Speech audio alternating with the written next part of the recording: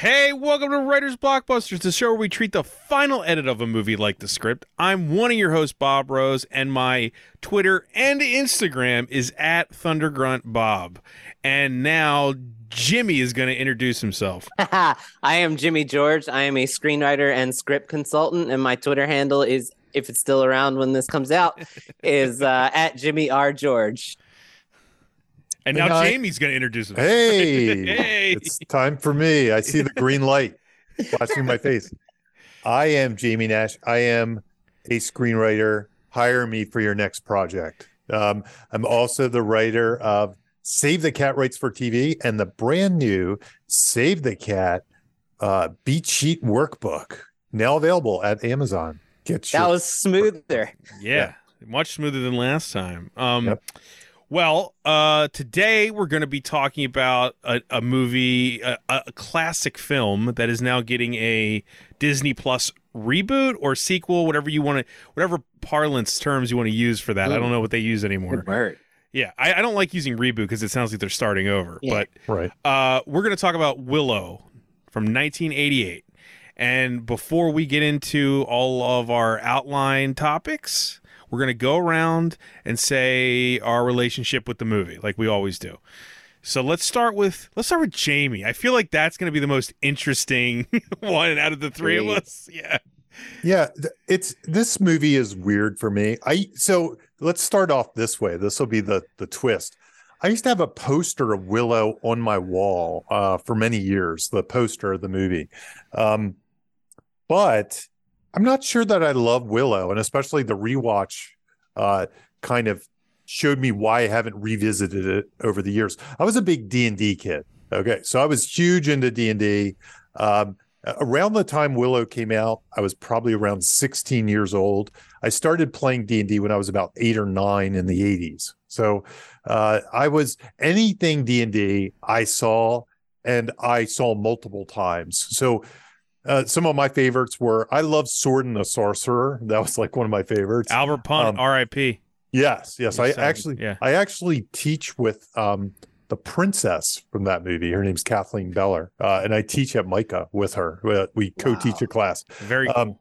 And I'm constantly bringing it up, and she barely remembers it. I mean, she remembers filming it, but she kind of. I was gonna say that's sad. Yeah, it's like, I mean, not that I'd say she's embarrassed by it, because she's not, but you know what I mean. It's like a beloved movie. It's another job she did, and when I bring up how much I like it, I think it kind of makes her roll her eyes. So Conan the Barbarian. I mean, I saw Ator the Fighting Eagle and Yor the Hunter from the Future in the theater multiple times. Beastmaster. So Beastmaster was my favorite of the bunch. Like, of all of those, Beastmaster was the one I liked the most. And with Willow was kind of the PG version. Like, I wanted to see Beastmaster. In some ways, when I rewatch Willow, like the opening scene with the baby and stuff like that, I was starting to think of Beastmaster, and Beastmaster's got the bones and the creatures and all that stuff. And I'm like, yeah, I was more Beastmaster than Willow at the time. However, I was also a huge Star Wars guy. So George Lucas did Star Wars and Raiders of the Lost Ark, my favorite movie. So when I heard he was taking on basically Lord of the Rings, there couldn't be a more huge movie for me. So I think the funny thing about Willow, it was almost like my first experience with Phantom Menace. Phantom Menace came along, and when I saw it, I probably didn't love it as much as I wanted to love it. So I was a little numb walking out of the theater, like trying to like it, but kind of on weird ground. And I think Willow was a little bit like that, but I actually liked Willow more than when I came out of Phantom Menace. There was a part of me that was a little angry about it or something, where, and in retrospect, there are things I like about Phantom Menace a lot, but in Willow, there were things I really did like, and I liked seeing this kind of movie presented with a big budget and stuff like that, because it was, again, it was what I was into. However, I never rewatched it over the years, and honestly, I kind of forgot a lot of it. I remember the beginning, and I remember the end, and the middle I kind of forgot. And when I rewatched it this time, I kind of saw why. And we'll talk about that a little bit. I don't hate it. I think there's a lot to love with it. I think the characters, the casting, the music, there's all kinds of the tone of it. There's a lot of things I really love about it. And like I said, I liked it enough that I kept that poster on my wall proudly as an adult, young adult, teenager for a few years. So anyway, that's my long, complicated. If you still have it, I'll take it. It was probably on my wall till the time I moved out of the house, but I do not have it anymore. Jimmy, you want to go? Yeah, I'll go. So this rewatch, and I watched it twice for the show. Was probably the first time I've watched this, like Jamie said, for him since the 80s. And I kind of forgot, like, watching this unlocked so many memories in a good way for me. And then I saw so many influences in my own work that I didn't realize were there. Like, for instance, and I know it's a trope, but like I co-wrote a film and produced a film called Call Girl of Cthulhu. And, it's about a cult searching for a woman with the mark of Cthulhu on her. She's the chosen, bride of the alien god. And there's even a repetition of the main character trying to learn a chant that's gonna, be able to close the portal to keep Cthulhu out of our realm. And I was like, oh my God, like, those are both in Willow. like if you had told me Willow was an influence on Call Girl of Cthulhu that I, wrote when I was 30 something, I wouldn't have told you that those were, huge, like, impactful inspirations to something. Right. Yeah. Anyway, so just so many of the visuals like are cemented in my brain. I didn't realize that. I was like, oh man, I didn't realize that was from this movie.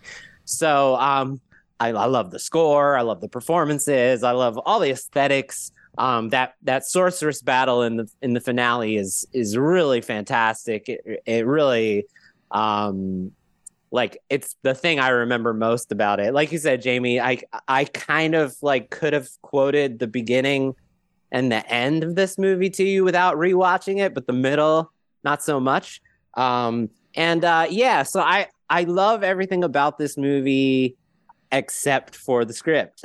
But that being said, we're really going to talk about mostly the positives and what you can learn as a fantasy writer from this script if you're writing fantasies. Because I think it does a lot of things. Like, I think its simplicity is its strength.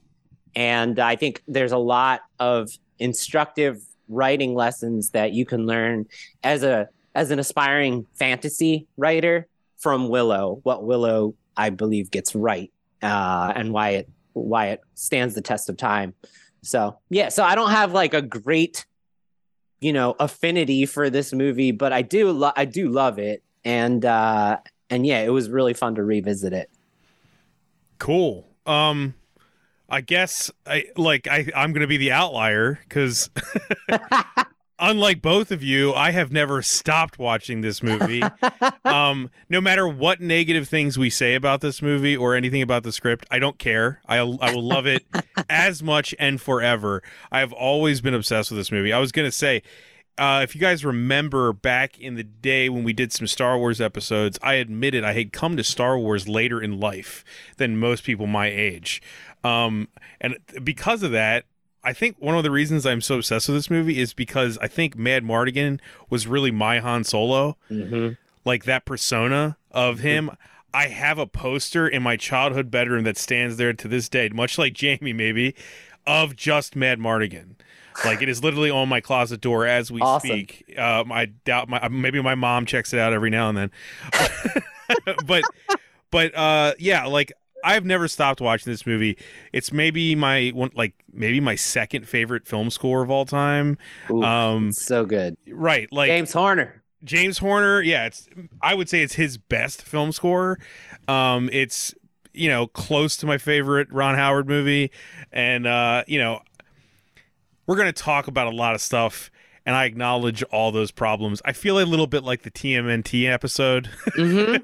where me and Jimmy's unabashed love, it was like clashes with Jamie going, I was 20 years old when I saw this. Right. No, but it's like saying like, look, something to love something truly doesn't mean it's perfect. I still haven't sold that issue 2 of Teenage Mutant Ninja Is it in your garage? Still in my garage, still in the same box.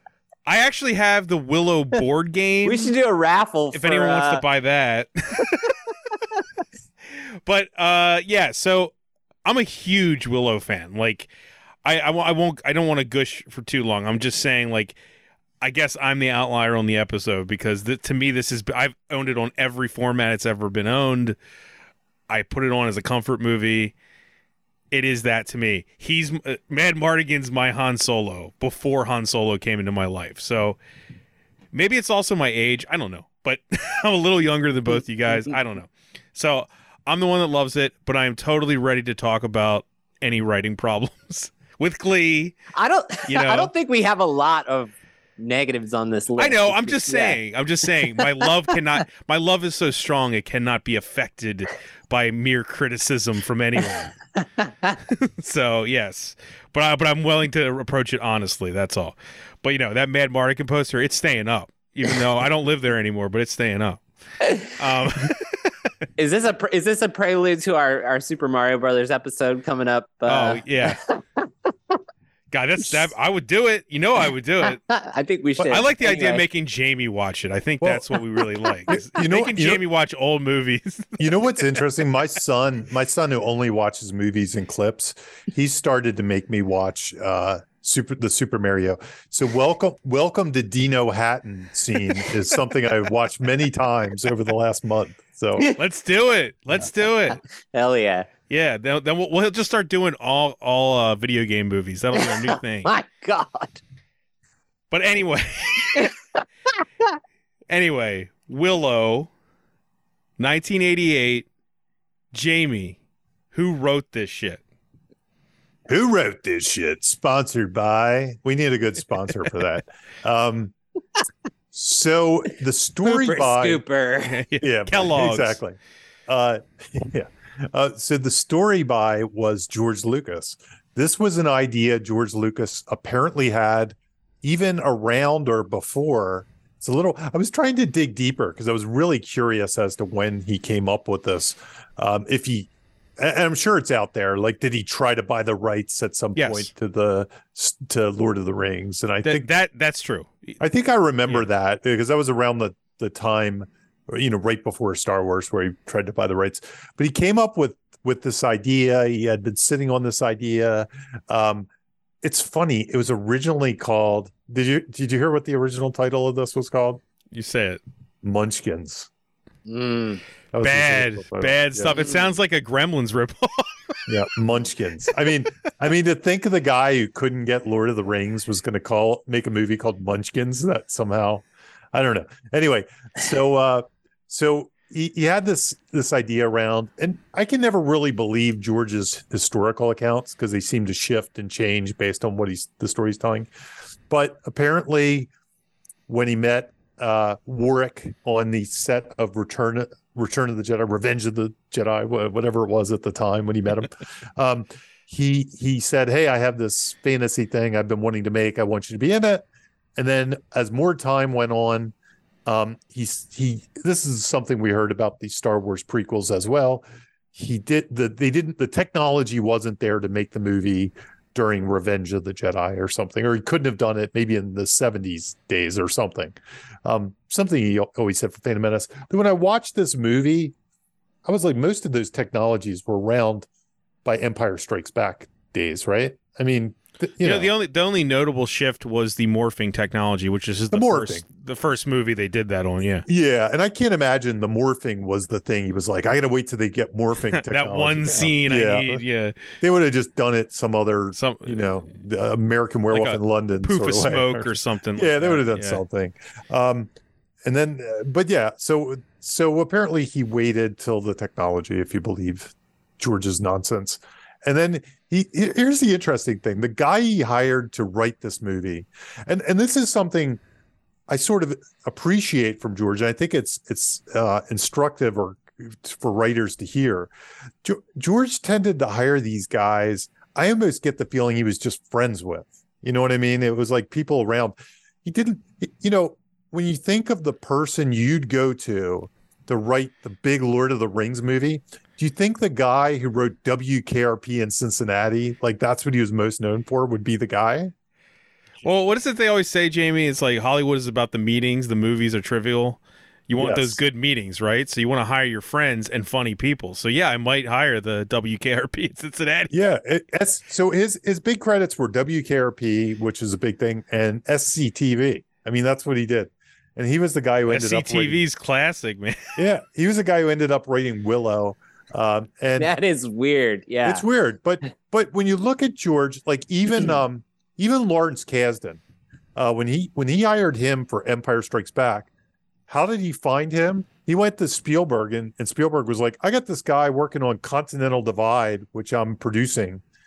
He's pretty good. And it's like Continental Divide, Raiders, Empire Strikes Back. It's like, right. A Jim Belushi rom-com. And, so even George's original partners back on Star Wars, who are they? The Hayeks or whatever. Mm-hmm. American Graffiti to Star Wars, he just kind of gets the writers he knows and people he trusts. And I think that is very instructive. Like, at least in my career, like they'll hire me to write something and I'm like, I'm the guy for that. And they're like, well, we know the kind of work you put in, we know how you think, we know you'll work with us. We know you're collaborative. That part is almost as important as what you write. Once you're in the mix, once you get there, it's the power of networking is what you're saying. The power of networking. Who knows where your career will go in some ways. But you can also argue, too, it's also what you're known for. Like in this case, maybe his credits for SCTV and WKRP, they brought something to Willow that might have been more fun than another writer who is steeped in fantasy. I don't know. I still think it's super odd. It's weird. It's weird. It's weird. But I'm saying he wrote comedy, so that I don't know. Like if you told me he wrote like I don't know, a kids comedy or something, maybe I'd buy it for Willow, but for WKRP in Cincinnati, I don't know. It's very it's a leap. It is a leap. It is. Yeah. And then you get Richie Cunningham to direct it. I don't know. No. So maybe George was just really into TV in the 70s or something, and he just wanted that kind of thing, or the early 80s. So here's the weird thing. I'm looking at the guy's IMDb, and he only has one episode of WKRP in Cincinnati. Did he write like the famous turkey episode or something? Possibly. I wonder why he stands out. He also, I'm just realizing this now, wrote 2 episods of the new show. Yes. So they actually got him to write 2 episodes. That's awesome. I saw in an interview that he was talking about the writer's room, and and this wasn't meant as a slight, but they were kind of reframing it this way. But he was saying that the new show is far more corporate than the days when Lucas was working. Lucas was definitely a guy that was like, follow your bliss, do what you want, don't be afraid. And now he's more afraid. He's like, yeah, Disney's got to check this out. And he's constantly thinking of how Disney's going to react. It makes sense. So anyway, that's who wrote it. And he wrote it apparently over between spring and fall of whatever year that he got hired. And he wrote, I think it said 7 drafts. So 7 drafts, a lot in like a few months. So he must have been working. And I think he worked, like George brought him to the ranch, and he actually worked at Skywalker Ranch with George on the script. Jamie, one of the reasons some of them might hire like a sitcom guy is just the actual turnaround of writing. Right. You know what I mean? Like TV writing goes, right? So here's the thing about George, and he gets knocked a lot for stuff.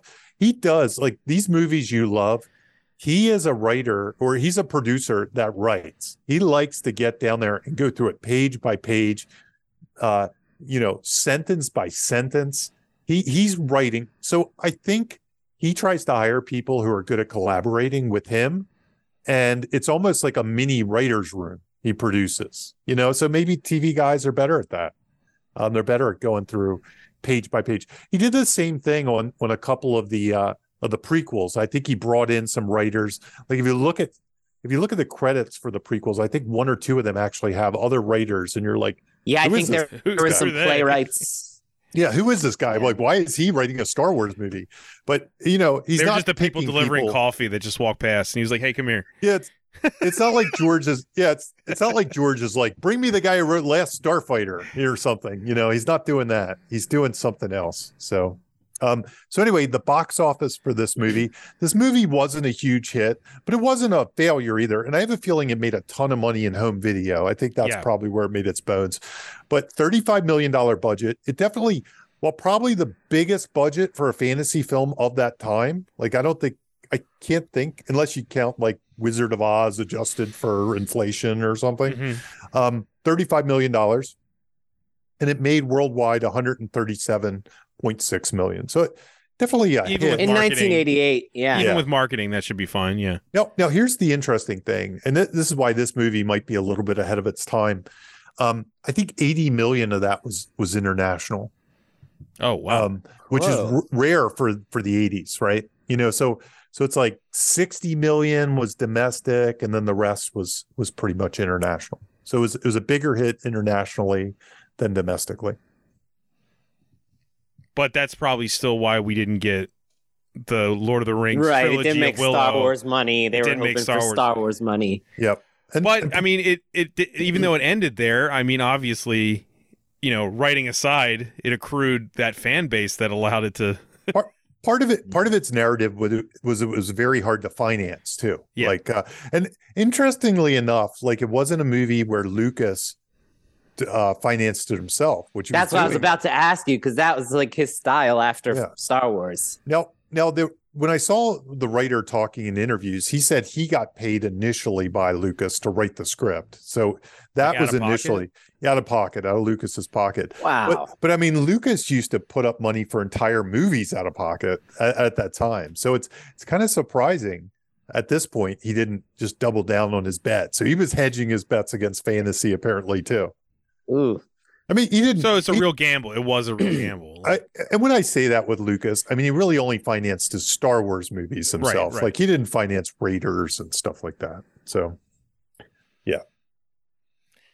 Well, I was like, back then though, was fantasy considered like an odd genre to hedge your bets on? I actually don't. I'm too young to remember the climate. It was okay. Absolutely. Up until Lord of the Rings, I'd say people, Hollywood generally looked at all fantasy as being failures, because if you went through like the studio versions of them, I don't know how much Labyrinth made, but I don't think it was a huge hit. Does that even count as the same though? It feels like not the same as this. They would. They'd rope it in. Was the Dark Crystal before this? The Dark Crystal. That feels more akin. Yeah.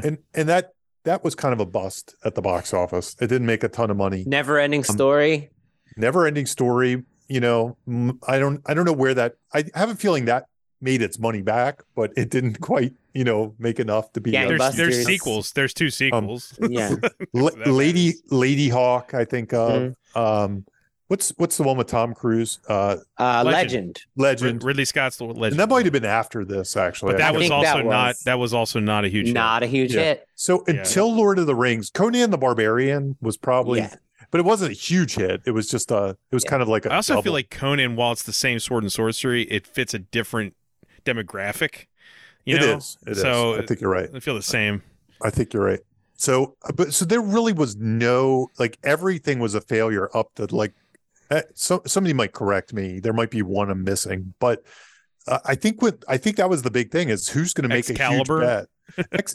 Excalibur is a great movie, but I don't think it was a huge hit. Like, all these movies are like solid singles, or none of them are like blockbusters. Like, they weren't making Excalibur 2, 3, 4, and 5.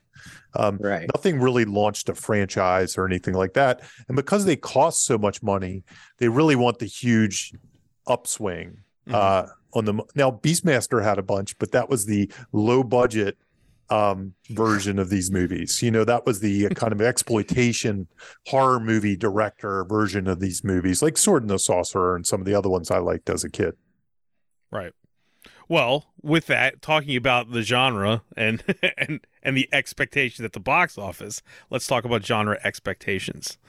Yeah, I put this on there because I feel like this is a good example of how a movie can be simple, but feel like strong and like, satisfy the audience because of it delivering those genre expectations.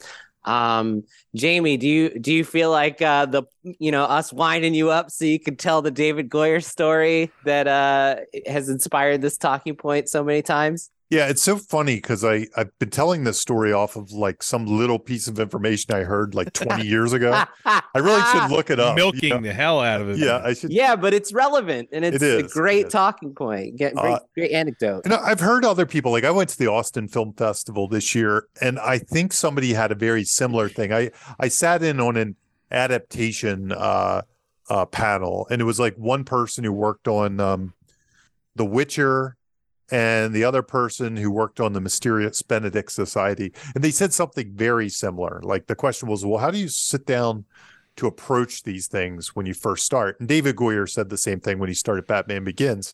And honestly, they said almost the exact same thing. So that's why maybe I can update it a little bit. Yeah, dude. But then I'm going to go back to David Goyer's example to tell you why. So the question was, the first thing you do is you sit down and you say, what are the things that make this the thing? And you make a list of them. So what are the things that make Batman? Like, what are the things, if people didn't have those things, it just wouldn't be Batman anymore. And, it might be anything from the car, the car, villains, the origin story, maybe. The cave. Gotham City, and you list those things. And then they're the things you have to put in your thing. And then everything else you don't list maybe has wiggle room. Maybe there's some things you can reinvent. Maybe there's things you can play with. Maybe there's things you can take a new spin. But you have to deliver those things. If there is a fan base that's coming to see it for those things, they're like your essentials. And then you can play with the rest. So that's the David Goyer thing. Yeah, because basically you don't want an audience walking out of this movie going, where was the sword fight? I went to this fantasy film and there wasn't a sword fight. Where was the magic being used? Where the horses? Where was the people on horseback? Where's the castle? Where was the dragon? Like, why didn't they have a dragon? Why didn't, like you said, Bob, why didn't they have a castle? Like, what the hell happened? Like, it's like audience has a certain, everyone listening goes into a movie with certain expectations. Like, okay, today you want Taco Bell. All right, when you go to Taco Bell, you have every item meat, on the menu cheese, is going to have these lettuce, pieces of the meal that are going to satisfy those Taco Bell expectations. You name a cuisine. It comes with certain things, right? You're going to have Italian. You're going to go to an Italian restaurant. You're going to want your pasta. You're going to want your sauce. You're going to want your garlic. All those things are like inherent to eating the Italian meal, right? And if you don't have the pasta sauce, somebody's going to be like, this movie was great, but where was the thing that I love about these types of movies? So, a lot of people find the blank page very daunting, right? I'm starting out. What do I do first? And it's like, once you've really honed in on what your premise is, a great starting place from there is to identify what are the genre expectations that like the audience wants. What are the people, places, things, scenarios, and dialogue that a typical movie in my genre that I'm working with delivers? And so I have this book that I believe is a great tool for this part of the process for delivering on genre expectations, for just identifying genre expectations. And I talked about it one other time if you want to go back and listen on the Batman episode, speaking of Batman. And it's not only a great tool for identifying genre expectations, but if you're doing genre hybrids, like I was talking off the mic about how like, okay, Warm Bodies is a romantic comedy and a zombie movie mixed. Right. Well, this book has an entire chapter on zombie movie expectations, and it has an entire chapter on romantic comedy expectations, the people, places, things, scenarios, and dialogues you typically hear in a romantic comedy. And, a great place to start would just be to write all those down and see how you can paint them with your premise and do something fresh, subvert them. So I just wanted to go to the very first chapter. Oh, by the way, the name of the book that I totally skipped past because I was so excited just talking about the damn thing. Save the Cat rights for TV. Yeah. No, the name of the book is, spoiler alert, The Badass Book of Movie Plots. Why We All Love Hollywood Cliches. And that's available for purchase. That's available for purchase on Amazon. We're not getting paid to say that. Not either. getting it's just paid. A good book. It's just a good one book. of my tools on my on my bookshelf that I use to help clients when they're not delivering on genre expectations. The simple first thing I do is I go to the genre that's in this book that they're working with, and I say, your your script isn't delivering on the genre expectations. Here are some of the basic genre expectations as stated in this book, for instance, that you don't have. Like, how can you add those and play with those genre expectations that you're not already doing?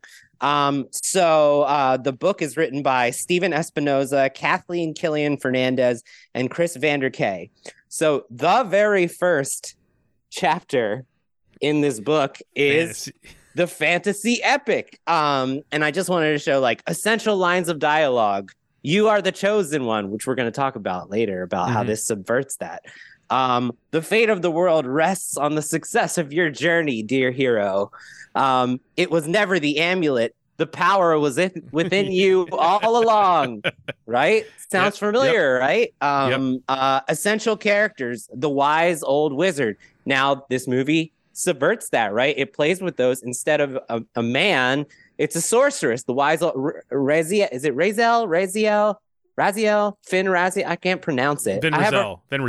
Raziel. Okay. Yeah. Raziel is a woman. So they took that wise old wizard trope and they painted it with the premise and subverted it a little, right? Right. The evil sorcerer, right? They did the same thing. They gender swapped it. So sorceress. So they did something fresh and unique. The princess, Sorsha is pretty much the princess, and that's like a subversion of that as well, right? Right, yeah, totally. A total interesting way to play with that trope. The reluctant hero, of course. The idiosyncratic creatures. The brownies. The brownies pretty much fill that in pretty hardcore. Yes. Yeah. And then choose your magical location. Of course, castle, right? They have two castles in this movie. Village, I would guess. Yeah, there's so many. Don't forget these items. A wand, an old book. So those things are you can just and I'll go through some of each chapter in this book has like a standard plot in that genre. Just like the basic beats, and I'll name some of the beats, and you'll see how this movie plays exactly into those. Before the heroism, the reluctant hero is just a regular guy. Definitely applies, here. Right? Yeah. A mysterious, powerful being asks the reluctant hero to go on a quest to find an item. Instead of an item, it's a baby. Right. See how it plays with those tropes and puts the premise on it. And as I called it in our chat, the Fellowship of the Baby. Exactly. Pretty much, right? Yeah, right. And that's like, we don't have premise with a new skin on this, but that's basically that exercise too. Like instead of a ring, it's a baby. What happens if it's, yeah.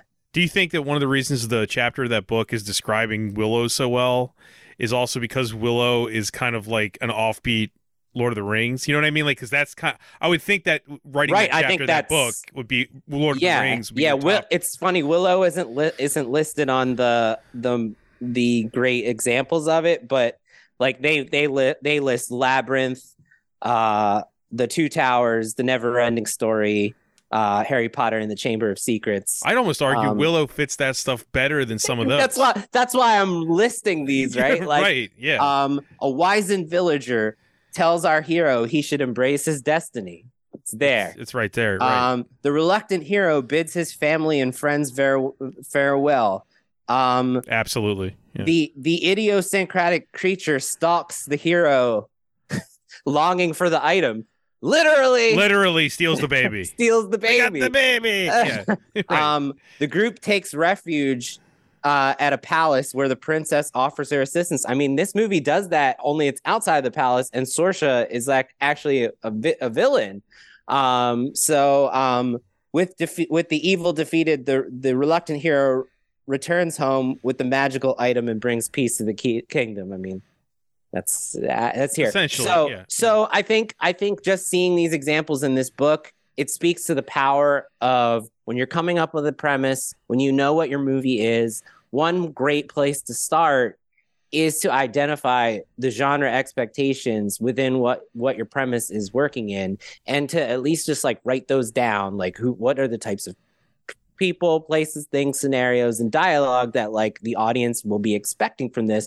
And that's a good starting place to deliver on the promise of your premise and to subvert it in ways that make it fresh and do something that the audience is typically expecting that you can then do something new with. So it's just, this book is a great tool to do that. But even if you don't have this book, just being mindful of that is very important. And I think Willow delivers. Dude, Willow's heavily. like, it's like the condensed orange juice of half of the genre, man. It's got all that stuff in there, all pushed together. Yeah.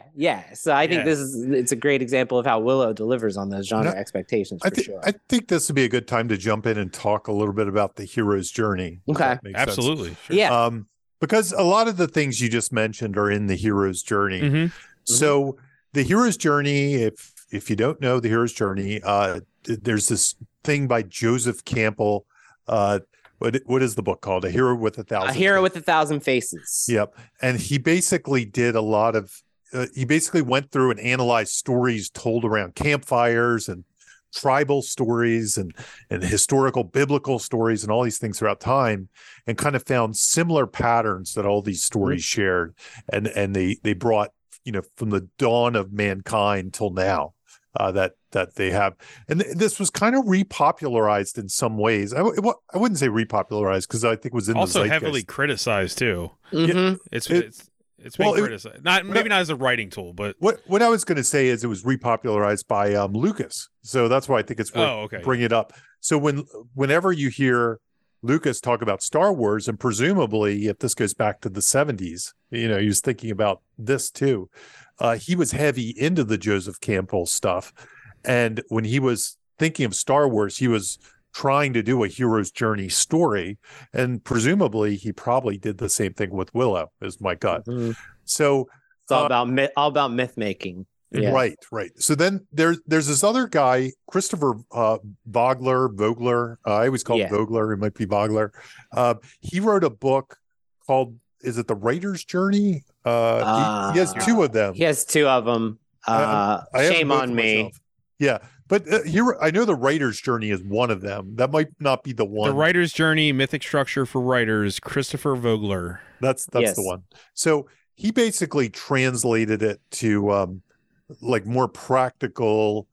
If you want to write a screenplay, replication, right? Here's what you do, as opposed to Campbell's book feels more like a philosophical book. Absolutely. Yeah, totally. It's very heady. It's very high level thinking. And so he kind of went boots on the ground like he went through and distilled it into here's some instruction we can follow from that book, for brainstorming tools. Yeah. For brainstorming tools. And I just brought one of these up here just to give you an example. And I think a lot of them are just hit in the things Jimmy said already, but these are the 12 beats. By the way, I used to use these, like when I first started in screenwriting before Save the Cat, I was a big hero's journey guy because I didn't feel like Sid Field gave enough. He was just like, it's 4 acts. You got some plot points. You have a midpoint. You're done.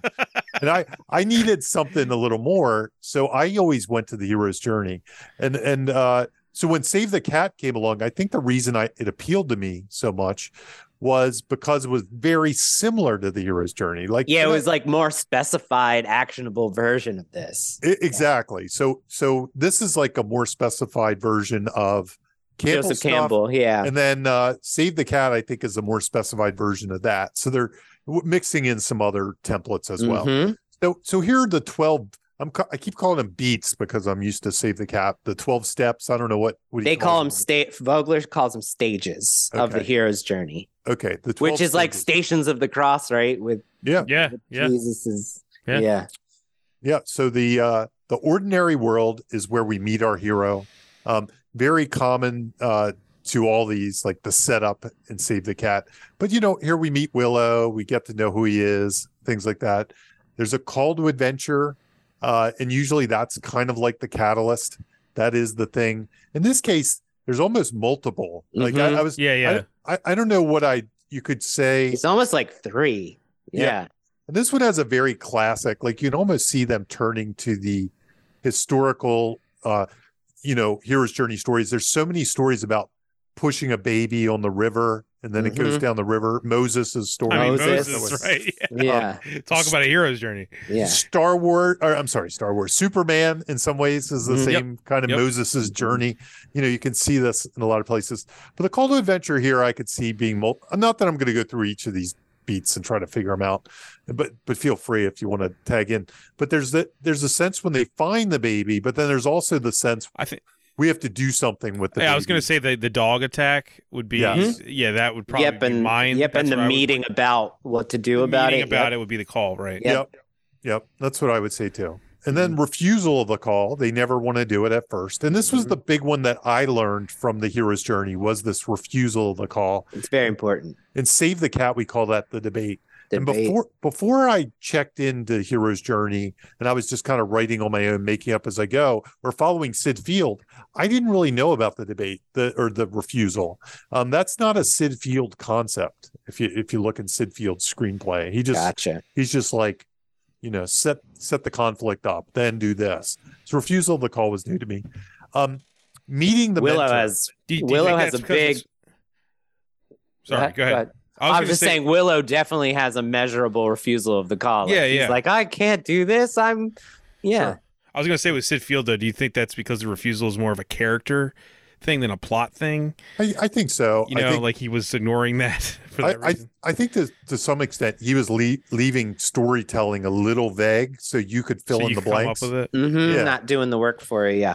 So it's a little less formulaic, and I think that does appeal to people. It's like as long as I hit these very high level, large building blocks, I can do anything in between. I can do anything in between. Yeah, and I think that there's appeal to that for sure. And then other people are like, okay, I'm stuck now because you didn't give me any more help than just say right at beginning, middle, end, and it's like, thanks. That's great. Different strokes for different folks, I guess. Meeting of the mentor. The one thing I will say about this is if you read the books, like Vogler's book, there's this whole idea that the mentor gives out items to help on the journey, like magic items and stuff like that. That's a very common thing that happens at this phase when they meet the mentors. Crossing the first threshold is the hero leaves their comfort zone for the first time and kind of is in this kind of new world. The sixth thing is tests allies and enemies. This is where they make friends and they start building their team during the journey. And it's going to speak to this later on one of my talking points. It tests out the allegiances in their unfamiliar and special world. Right. And then there's getting closer to your goal, which is the approach of the inmost cave. And it usually is, you're getting closer and closer. It's narrowing. Things are getting tenser. There's the ordeal, the hero's biggest test yet, which I always kind of interpret this as the all is lost, but I'm not sure if I'd have to look at like how things shake down. I don't use this anymore, so I may have revised. Dusting it off for Willow. Major blast from the past for Jamie here. Yeah. Reward seizing the sword. There's kind of light at the end of the tunnel. So first there's the all is lost. Then there's something back. There's light at the end of the tunnel. There's the road back, where is kind of like the journey to kind of win the day again. But then there's always the resurrection. There's sometimes a real resurrection in these stories. There is some kind of rebirth or something comes back. Sounds very Jesus-like. Yes. There's some final hurdle that's reached and they have to like almost come back from the dead.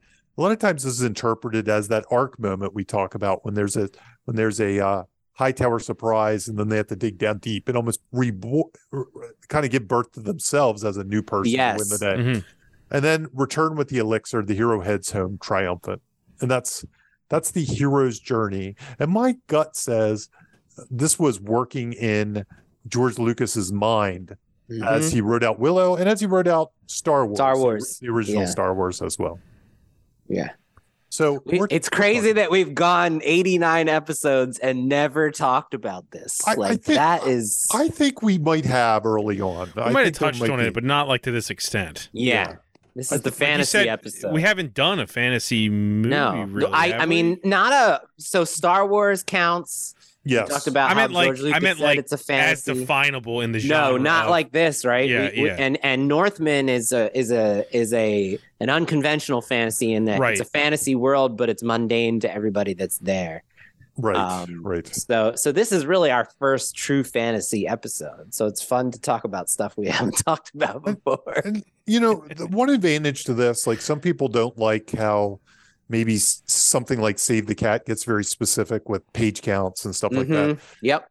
In some ways, if you just want a little guidance, you just want a little brainstorm tool, but you don't want as much guidance as a Save the Cat, maybe scale back and give this a try. Maybe it'll just help you kind of inspire. Well, what comes next? What's this thing? And especially if you're writing kind of one of these epic fantasy stories, they're all kind of hero's journey stories to an extent.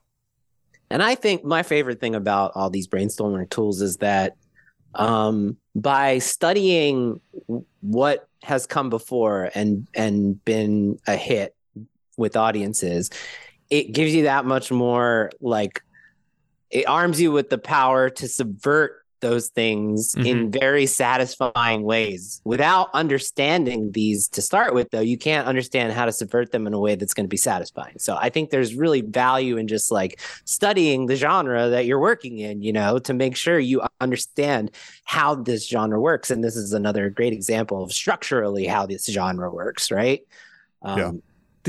Interestingly enough, much like Save the Cat, you could, if you read the Vogler book, he applies it to different genres. It's not just fantasy. And in fact, I'm reading this off somebody's blog here. I just read the thing. No, but I cut and pasted it right from Chris Vogler, and you it was accurate. It's the same thing. Yeah. So people, use these for horror movies and stuff like that too. It's not just fantasy. You can use it for a comedy movie. Right. Really. Good point. Good point. Thanks for adding that on to. Yeah. And the blog I'm looking at right now is actually breaking down Rocky as the example. Oh, wow. Okay. And I would say I would lean toward this in Golden Fleece movies of all kinds, because they're the ones that really have people that go on a road trip, gather the team and things like that. So, yep. Yeah. Yeah, and that is what Willow is, right? Yeah, pretty much. Yeah, Willow is a Golden Fleece, so that's a Save the Cat pattern that we talked about before, one of their genres. And Rocky is a Golden Fleece movie as well. They're both stories about people trying to win a prize, get to a place, kind of get to a destination. And it's kind of road trip movies, where road trip movies could be metaphoric, like get to the championship, or it could be an actual road like Willow or Lord of the Rings has, or Star Wars has, for that matter. Cool. I think the next thing we have one here really works in with this. It's common fantasy writing problems, right? Yeah. So this is going to be, and guys, please interject. I don't want it to be 15 minutes of me lecturing. No. So when things come to mind, when anecdotes spark something that you agree with or disagree with, please do. But get out your bingo cards, because I read amateur scripts 5 days a week. It tracks, man. It tracks. I am approaching 400 amateur scripts that I've consulted on in the last 6 years. So I only do one a week, because that's all my brain can handle. Does the 400th customer get like a prize or something? Yeah, the best notes I've ever done, basically. Because every set of notes, I mean, it takes me longer and longer, because the longer I do this, the more things I notice. I just can't leave anything off the table. I feel like I need to tell everyone everything they could possibly improve about their vision that they're trying to, make their intent match their execution. So one thing I didn't expect is just how many fantasy scripts I would be sent. Without a doubt, people associate with me with horror because of my resume and because I've made 7 horror feature films. But I get sent a lot of comedies. I get sent a lot of dramas. But the thing I get sent the most is fantasy. And specifically, like a lot of people do the Star Wars thing where it's a sci-fi, but it's really a fantasy, and it's like a hybrid. And so I would say I've probably consulted on at least 100 amateur fantasy scripts, and they all do the same things wrong. They all have similar problems. And while watching Willow, one of the things that struck me is how Willow does all the things right that people send me fantasy scripts do that make their scripts not work. And so I thought this would be a good episode for me to kind of break down the top 4 problems with fantasy scripts I'm sent. It's just like the common pain points that I see that make these scripts not work, and just kind of show how Willow does it right. And so, and it all comes down to, yes, your world building is important, but when it comes down to it, consolidation and simplicity is important. Making these things, because it's a fantasy world, right? So everything is new to the audience. All of it is new. We're not familiar with anything in your world when you're telling a fantasy story, right? So you have to keep that in mind, because the audience is navigating so much new information, where it's like we sit down in an average movie, we are familiar with so much of what's happening. We don't have to do some inner monologue of like, how does this work? What is this thing? Like, you see somebody cooking eggs. You don't have to ask yourself, well, how does that work? What's that going to taste like? In a Judd Apatow movie, you know what eggs are, Right. So, and you have to, when you're writing in fantasy, if you're out there listening and you're writing in fantasy, you have to keep in mind that pretty much like everything you're introducing to the audience is completely new to them, right? And so there's so much information being absorbed without even the story elements happening, right? I have I teach seminars that we either write a feature script in 2 days. No, we outline a feature script in 2 days. We don't write a feature script in 2 days, or a television pilot or something like that. And my biggest red flag is always when I say, okay, tomorrow we're going to write a 2-page outline, at most 2 pages, maybe 1. And there are some people that go into a complete panic attack with that. And they're like, there's no way I can write a 1-page. It wouldn't make sense. It wouldn't, in this. And then I say, that's okay. Trust me. If it doesn't make sense, I'll ask questions. Just consolidate yourself to 2 pages. And some of it's practical because there's only a certain amount of students in the class. And most of the time, those people come back with a 10-page outline. They can't do the other way. Or the other version is they do write the 2-page outline, but they can't help but continuously say, and then Sir Gawain used to be part of the wizard order of such and such, and he was the cousin of such and such, and this and that, and blah blah blah, and blah blah blah. It's kind of mumbo jumbo stuff, right? I just want your catalyst. We're gonna get there. No, yep. I said, what's your catalyst? I didn't say that. I didn't say what's all those things, and they can't stop but giving you all that stuff. Yeah. It's always a big red flag. And it's as someone who's, been doing this, been screenwriting for 20 plus years, like I was there, right? I've done that. I've been the person who's like, what do you mean? Like, I can't say this in 2 pages. Are you fucking crazy? But anyway, Jamie, I'm always like, I've done this class many, many, many times. You can do it in 2 pages. I've seen thousands of people like you at this point. You can do it in 2 pages. All right, so Jamie, I'm going to ask for an old anecdote here, and then I'll bounce off of it, because this anecdote, it really speaks to everything I'm going to discuss about these top 4 problems that I encounter with fantasy scripts, which is the concept of big world, small window. Do you want to set that up for us?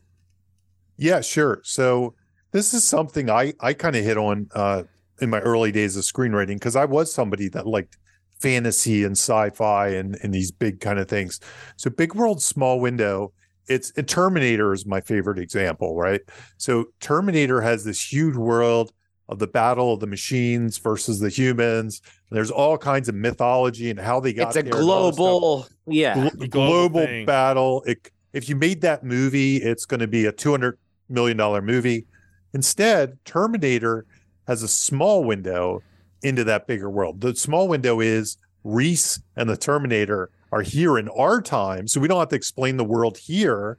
And we just know the only thing we know about this huge conflict is these two characters and what they tell us about it. So it's a very small window. Instead of showing the whole world, we're just taking two little pieces of it. And that's our story is going to focus on those two pieces. So that's our smaller budget too. Smaller budget. But the world is big. It's fucking huge. But it feels big on a the small world budget. is fucking huge. That's the thing. And that's the part I stumbled onto early in my career is I wanted to write these big world building sci-fi kind of things, but I needed to write it that it could be made for $2 million. So I had to figure that out. Right. And this is kind of the idea. Yeah, and it's a Terry Osio thing, right? From wordplayer.com, from their old site, right?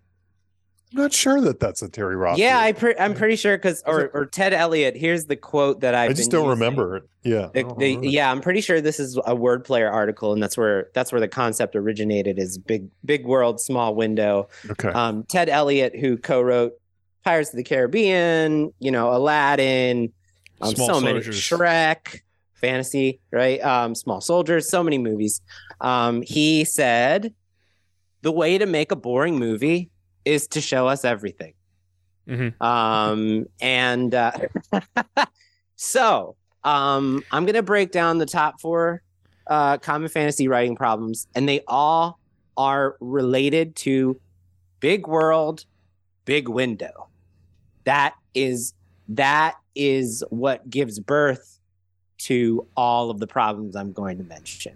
So, and I'm going to echo that in a second. So the first problem that I see most commonly is big world, big window. You're showing us too much of the geography of the story world. Your geographical window is too big. So what do I mean by this? Too many territories, too many locations, too many warring factions, too many alliances, too many enemies. I'm reading scripts. I said I consulted on about 100 fantasy scripts. I would say like 30 of those are over 200 pages. The scripts are over 200 pages. So, you want to be aiming when a producer sees a 200-page script, it's a red flag already because it's already 80 pages more expensive things than another script that is coming next on their desk. And that's so it needs to earn that extra 80 pages of production expenses, So think of it like Star Wars, right? Like, okay, here's a good example. So now this is not throwing shade of Game of Thrones. I have not watched Game of Thrones. I know Jamie has. But according to Wikipedia, and correct me if I'm wrong, Jamie, Game of Thrones has 16 factions in its story world. And then it also, within the kingdom, has 7 factions of 7 different families that are fighting amongst each other. So that's 23 factions to keep up with their own leaders, with their own politics, with their own alliances, with their own enemies. That works in a TV show. That works in a novel series. Game of Thrones is not a 2-hour movie. And if you try to cram 23 different territories with leaders and politics and allies and enemies and all the drama that comes along with that into 1-2-hour sitting, it's just too much for the audience to keep up with. And it gives birth to all these other problems that are coming next. It's basically like, imagine Star Wars. So Star Wars has 2 warring factions, right? You have the Rebellion and the Empire. That's right. It. That's all we have to keep up with. We have to keep up with the leaders and politics of the Empire, and the good and the bad. The good and the bad. Yeah, and going back to Game of Thrones too. I mean, even you can't even point to many more examples than Game of Thrones of that. Like, there's some things that have spawned since then that are sci-fi that are really complex that they're trying to be like, it's the Game of Thrones of science fiction or something. Mm-hmm. But there aren't even a lot of examples of. It's kind of in the title. Like, yes, that's storytelling. Right? It's just not. And interesting when you mention Star Wars, though. I can think of one that might be of interest, but there's a good reason why. It's Star Trek. So Star Trek has a very expansive universe with all kinds of tons of worlds, right? Yeah. But But it was introduced to us like one at a time as a series, and if it's and then and if it- each movie is just it's paying just attention one to one of thing. those. Yeah, one right. thing, Right? Exactly. It's almost always, if there's more than two warring factions, they're like tangential and just like callbacks to the show. They're Right. not like focusing on four. So like The imagine lesson should be you're allowed to write your fantasy movie, but you have to write all the extended universe stuff in another medium. that's what I'm trying. Yeah, Yeah, you know. all of this and everything that's coming next is all Right. that Bob is basically saying. Yeah, like it somewhere else, So like yeah. okay, so like imagine Star Wars. So I said we have the rebellion versus the Empire. Now imagine Star Wars if it was the rebellion versus the Empire versus the other rebellion versus the other Empire. You had two warring factions. That's Dune. That's what you just described. Dune, which we didn't do on the podcast. Well, Dune No, we didn't. sucks. No, I'm just kidding. By the way, Dune was a weird. Did you guys watch Dune? Yeah, Totally.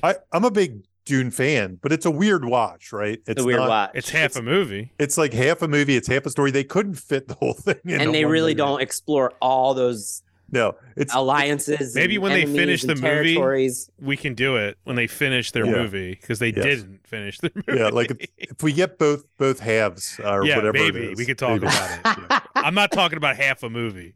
Oh my God. Okay, but so the average fantasy script I'm sent has at least 4 warring factions, usually 6 or 8 warring factions. So it's usually taking place on, like, if it's on an earthbound kind of place, if on one planet, it's like 7 countries are in the story. And we're watching characters in all 7. So it's like across 2 oceans. And if it's in space, it's on like 7 planets with their own. Each of them has their own warships with captains on the warships. And if it's on in the water, there's like I read a script that had like 17 different warships with different captains and different flags and different world building. Each of them is their own world. With like, and these scripts have like 50 to 60 locations minimum. And that's why they're 200 pages long minimum. You're writing a board game. You're not writing a movie. And so look, like, this show is a monument. We worship the whiteboard. We talk about the importance of delivering on the promise of your premise and taking the time to do those 100 idea brainstorming exercises where you come up with as many ideas that are fresh and premise specific as possible. And I encourage writers to have scripts I want to read scripts that are overflowing with ideas. I want every time I turn the page, it just be like overflowing with creativity. But once you fill those whiteboards with all those ideas, it's also very important to be mindful of just how many you can actually use of those ideas and what can stay in the off-screen movie, right? Yeah, I think Bob hit something, as an old D&D guy and the Star Trek approach. Like if you had D&D, like let's say D&D is your universe, which is this huge universe with tons of monsters and all this stuff. And let's say you had a campaign map and everything on top of that. You can write, in one module, you pick a very specific dungeon or adventure or scenario to approach. You don't try to do all of it in the one story. So if you have an expansive universe, maybe the real answer is, can you focus on the one thing for this adventure as opposed to telling, and then maybe The whole could thing. you say focus on the battle, not the war?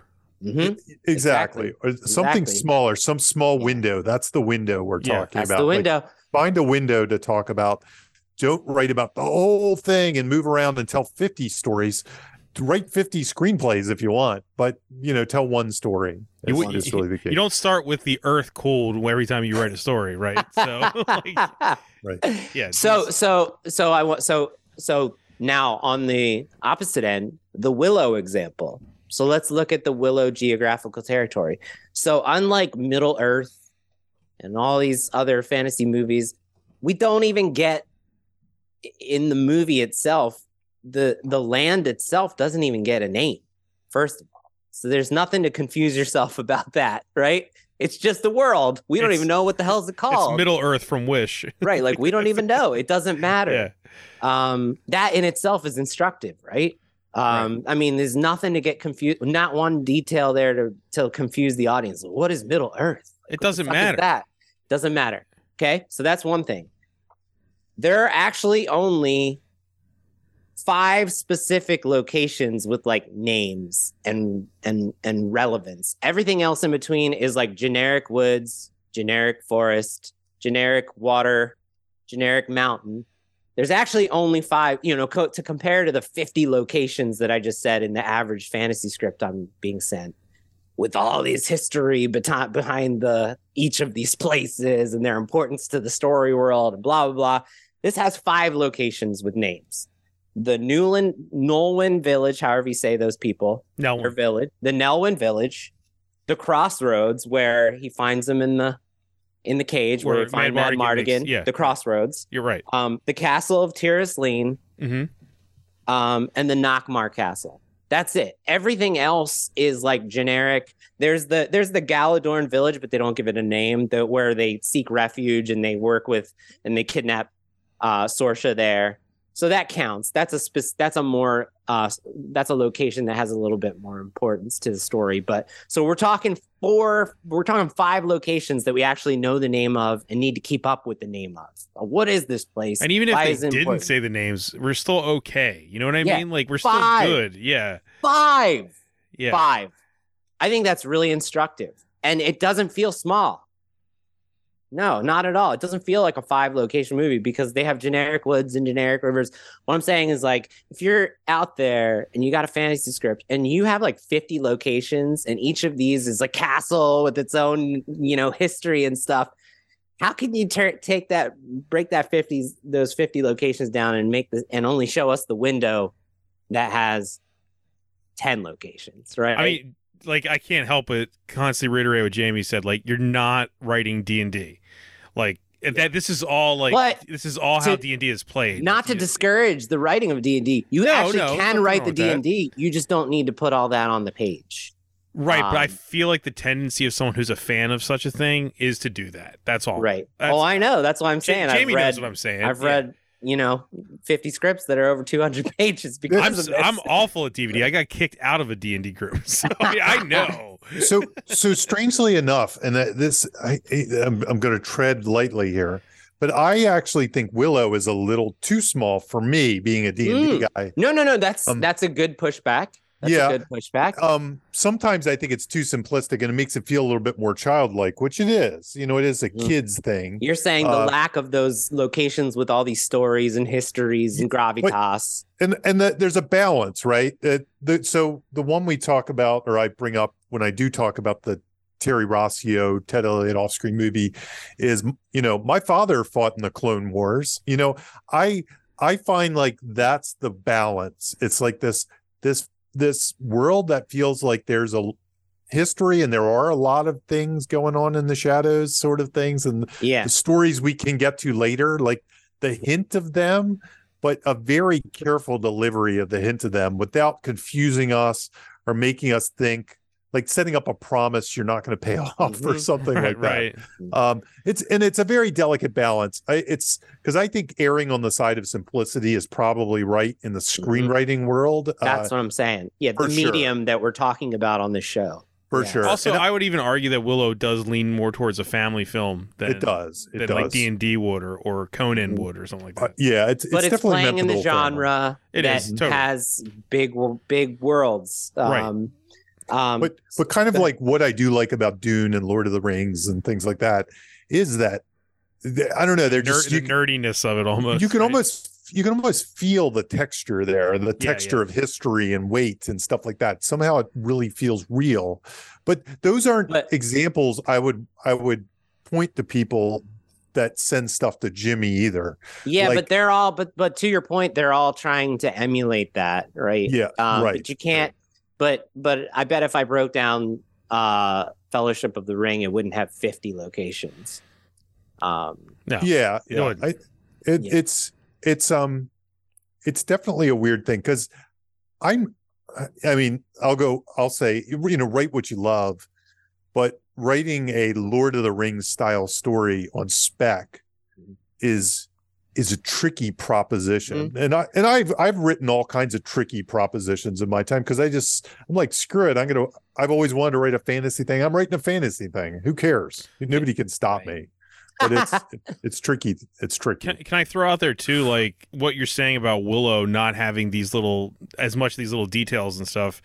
That might, like, to go back to what we had already talked about with who Lucas hired as a writer.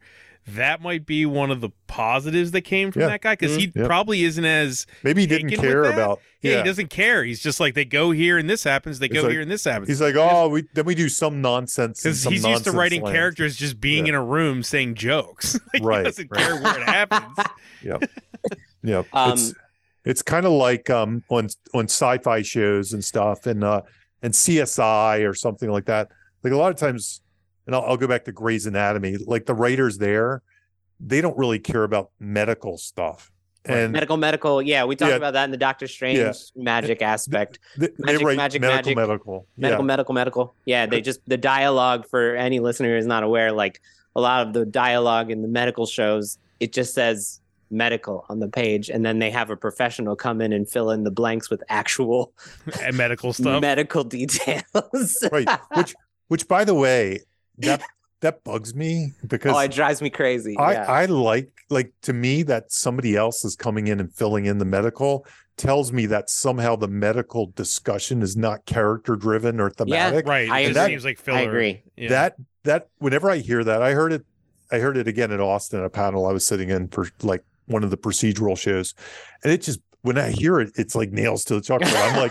I'm like, no, they should tell me what the medical thing is, explain it to me, and then I should write it. That's the way I feel about it. But anyway, that's Well, speaking about character, yes. Okay, the number 2 most common problem with the fantasy script writing that I come across is too many speaking roles. Your big window, big world, big character window, too many speaking roles.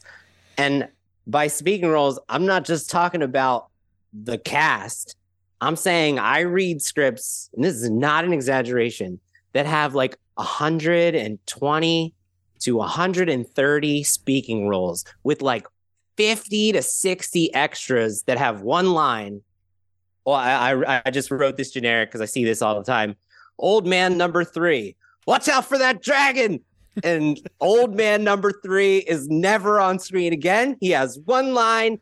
And I read scripts that they have 50 speaking roles that are like the main cast. And then they have another 50 to 60. Old man number 4, old woman number 7 says, my child. Like, you know, like, and like looking at this from a producer hat, like when you're writing a script, you have to also, I know it's hard to like think about the production side when you're just in your zone and telling your story, your big world and your big window, and you're so excited. But like every single extra has a costume. Every single extra has a day rate. Every single extra has to be fed. So when you have someone who's an extra and they have a single line of dialogue, their pay rate goes up.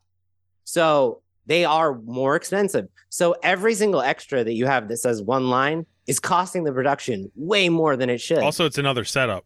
And it's for the camera. It's hair and makeup. Yeah. It's logistics from the unit production manager who's got to like wrangle 56 speaking extras and their food allergies and their, I mean, I'm serious. These things matter. This is some PTSD on Jimmy's part. So like when you're when you're writing a script and you're like, oh my God, you really take a hard look at these extras. And if the extra has one line and that's it, like, is there a way you can weave that line into another character who has 3 or 4 lines, and all of a sudden, like, you're kind of earning that extra pay rate, you know, and those 3 or 4 lines can knock out what old man number 2, old man number 3, and old man number 4 said as a team together, you know.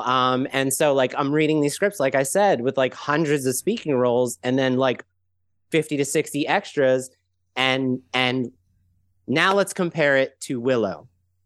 Willow, with all its big epicness, I did not count the extras, but I went through and I watched the movie again, just looking for this. There is not a single person in Willow who speaks only once. if a character is speaking, even like Lug has like 6 lines. Not a woman. Lug has like 6 lines. Yeah. Willow's children each have like 4 or 5 lines. My point is, there's only 22 speaking roles in Willow, as epic as it is. 22, that's it. And each of those people speaks 4, 5, 6 times. So they earned their place to have a speaking role in the story. So if you're out there and you have a fantasy script and you have 60, 70 speaking roles, 20, 30 extras who say like 1 or 2 things, is there a way you can shrink the window down where we are only following 20 of those people? Or is there a way where you can consolidate those people so that the roles of those 50 speaking roles could be done with 20 characters, and instead of having 50 featured extras, is there a way you can weave it in to where those extras have 5 or 6 lines that earn them the right to have a name on the screen, in the story? So consolidating the cast is really important. And from a budget standpoint, it's like one of the things I feel like none of the writers who are sending me scripts are thinking about for a second, right? There's like so many things. It's like,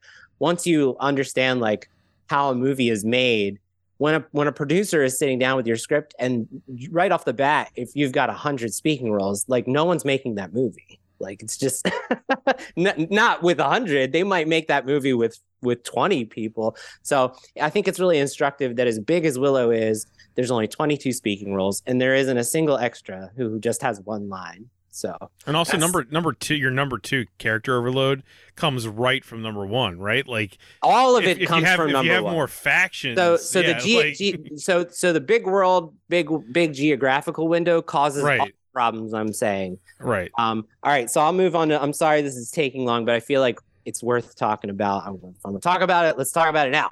Yeah. All right. So. Common fantasy writing problem number 3 that I see: mythology overload. This isn't getting into the magic yet. Even though I consider magic part of mythology for the lesson, I'm going to save magic for last. So what do I mean by mythology overload? I mean that I'm reading scripts with story worlds with like 3 prophecies. Prophecies on top of prophecies on top of prophecies, and 20 to 30 magical creatures. So like so many creatures on top of creatures on top. And here comes the white beast of Valian. And the white beast of Valian is like, it has this backstory. And it's like so many creatures and so many prophecies. And that it reads like Tolkien on the page. It's right? like I have to actually I have to create a bestiary for the script that I'm reading. And it's not a joke. It's like, so I can be constructive about how to improve the script, I actually have to start a bestiary as I'm reading the script to keep up with all the creatures, so I can prove to the writer, look at all this. If I'm taking aside from your script itself, here's the bestiary that's within your story. I actually do this for my fantasy writers. And I'll have like a 7-page .pdf that's just all the creatures in their story and the histories that I'm supposed to follow. This is their powers. This is their limitations, So prophecies on top of prophecies, creatures on top of creatures. Now compare this to Willow in its simplicity. Willow, we have one prophecy. It's the whole movie is based around the prophecy, right? Like Laura Dannon, right? Laura Dannon, and she's gonna, she's gonna bring about the end of Queen how do you say it? Bavmorda. Bavmorda. Yeah. And that's why the queen is killing all the female babies and, looking for the mark. It's very simple, right? It's one prophecy. The whole thing is said about it. And then there's only 5 magical creatures in the whole movie. There is the brownies, the death dogs, which are basically its great premise delivery, right? What does an attack dog look like with Willow paint? The death dogs. Right. The 2-headed dragon, which is called the Eberisk. No, it's the Ebersisk after Eber and Siskel. Oh, it's Siskel and Ebert. The Ebersisk. Yeah. The fairies and the trolls. So in all this huge, big world, the window is only small enough for us to meet 5 magical creatures. And I think that's really instructive, right? Because like you compare it to like what I'm saying is like, yes, I'm sure in the expanded Willow universe, in those novels, if there's comics, I'm in the sure new we'll see in the series, series, there more, you're gonna meet creatures galore, right? You're gonna meet like 50 creatures, and it's awesome to create those creatures, but you want to make sure that your window is small enough that we're only meeting 5 or 6 new creatures with powers and histories that we need to like keep up with, right? So I think Willow's simplicity there, again, is very instructive. Willow with its big world, 5 creatures, not 30. I didn't need to make a bestiary while I was watching Willow to figure out. I didn't need to go to Wikipedia to follow along with all these creatures. It's got 5. That's all you need. That's all you need in your fantasy script. All right, and number 4, I consider this mythology, but we're just gonna, for the sake of instruction, give it its own category. The number 4 most common problem in a fantasy script that I'm sent is magic overload. We've talked about many times in this script. Double mumbo jumbo, triple mumbo jumbo, quadruple mumbo jumbo, magic on top of magic on top of magic on top of magic. And what do I mean by that? The average script, I went and I looked and I broke it down because I'm a numbers guy. As you know, I'm ridiculous about this. The average fantasy script I'm sent has at least 5 magic systems. What do I mean by magic systems? I mean, there's 5 different types of magic with its own rules and how it works and the limitations of those types of magic.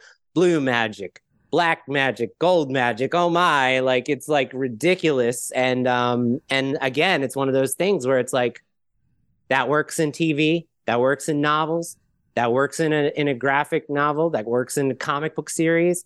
But like in one movie, like we can only follow so much and we can only absorb so much because it's all new to us. And like an expansion of that is like the average script I'm sent has between 20 and 30 magical objects. So just like the bestiary I said, I have to actually start making, I don't know how to pronounce this right, a grimoire.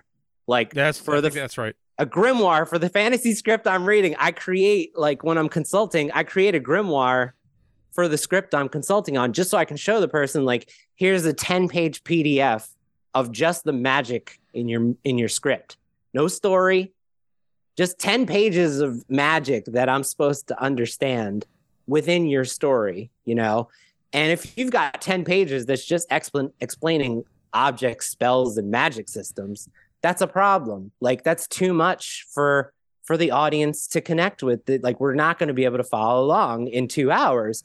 If you're telling a series that has 7 seasons, you can have 5 different magic systems because one episode can be about that magic system. You can have 30 different magical objects because like one episode might be about one single object. Like that's like so many of the Stargate episodes are about that. Like there's a magical object that's on this planet we just got trapped on through the Stargate. Even something like Buffy, we had the same thing, yeah, right? So, There's a different magical thing every episode. Again, I encourage the whiteboarding. I encourage the world building. I want you to come up with those 30 magical objects when you're figuring out your story. But once you come up with them, you can only give us a few. I'll give you I think Ghostbusters is a great way to conceptualize this.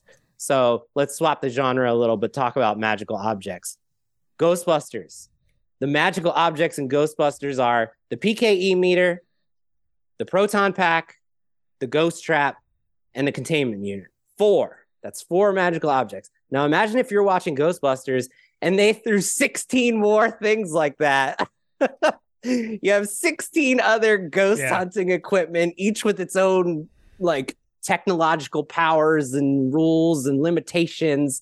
Ghostbusters would fall apart, right? Like Ghostbusters, all you need is those 4 things, and that's plenty of all that shit is new to us, right? Like it's all fantastical. It's all stuff that doesn't exist in our world. It's all individually. We need to be able to connect with those things in order to follow along and feel something about what's happening. And then if you added 16 more of those, you just give up, right? You just go like, I can't. It's too much. What the fuck is this? Oh, the ghost. And anyway, the ghost helmet. So now let's talk about Willow. Willow's magical window is 3 magical objects, not 30.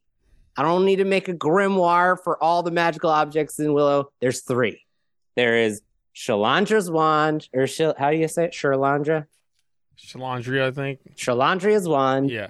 The fairy dust of the broken heart, which they do a great premise delivery with. They play with that in multiple ways. There's lots of premise pretzels with that. And the magical acorns. That's it. Those are the 3 magical objects, not 33. There's only one magic system. It's just like all the magic in the world is presented as working the same, right? Essentially the Force. Yeah, it's the Force. It's the Force, yeah. And then even though there's a lot of chance when it's broken down, there's only 4 magical spells in the script, and that is Finn Razel's transformation spell. Like, he's just doing that spell over and over again, just chanting a little bit different, but they're all about transforming her back into her. The Bavmorda's pig transformation spell, and undoing that.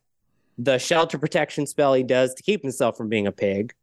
And then the Queen's climactic ritual. So there's only 4 spells in the whole movie. Right. So we have 3 magical objects, 1 magic system, 4 spells. It ain't that much, right? Like, it's plenty. It's enough, right? Yeah. That's enough to keep up with.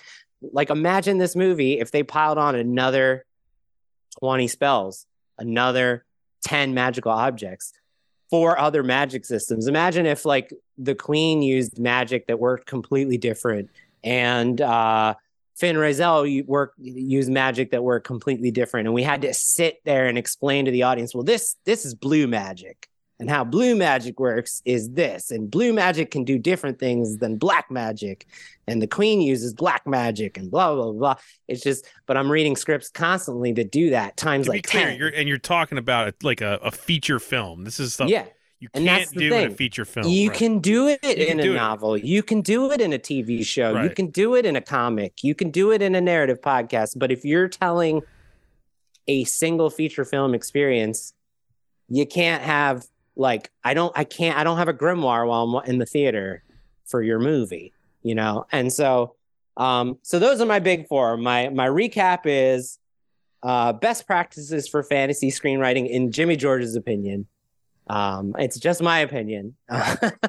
Is I agree with it. Big world, small geographical window. So 2 warring factions max that we're following. You can have 7 warring factions, but the window just needs to be small enough that we're only following one versus the other. 2 warring factions max, please.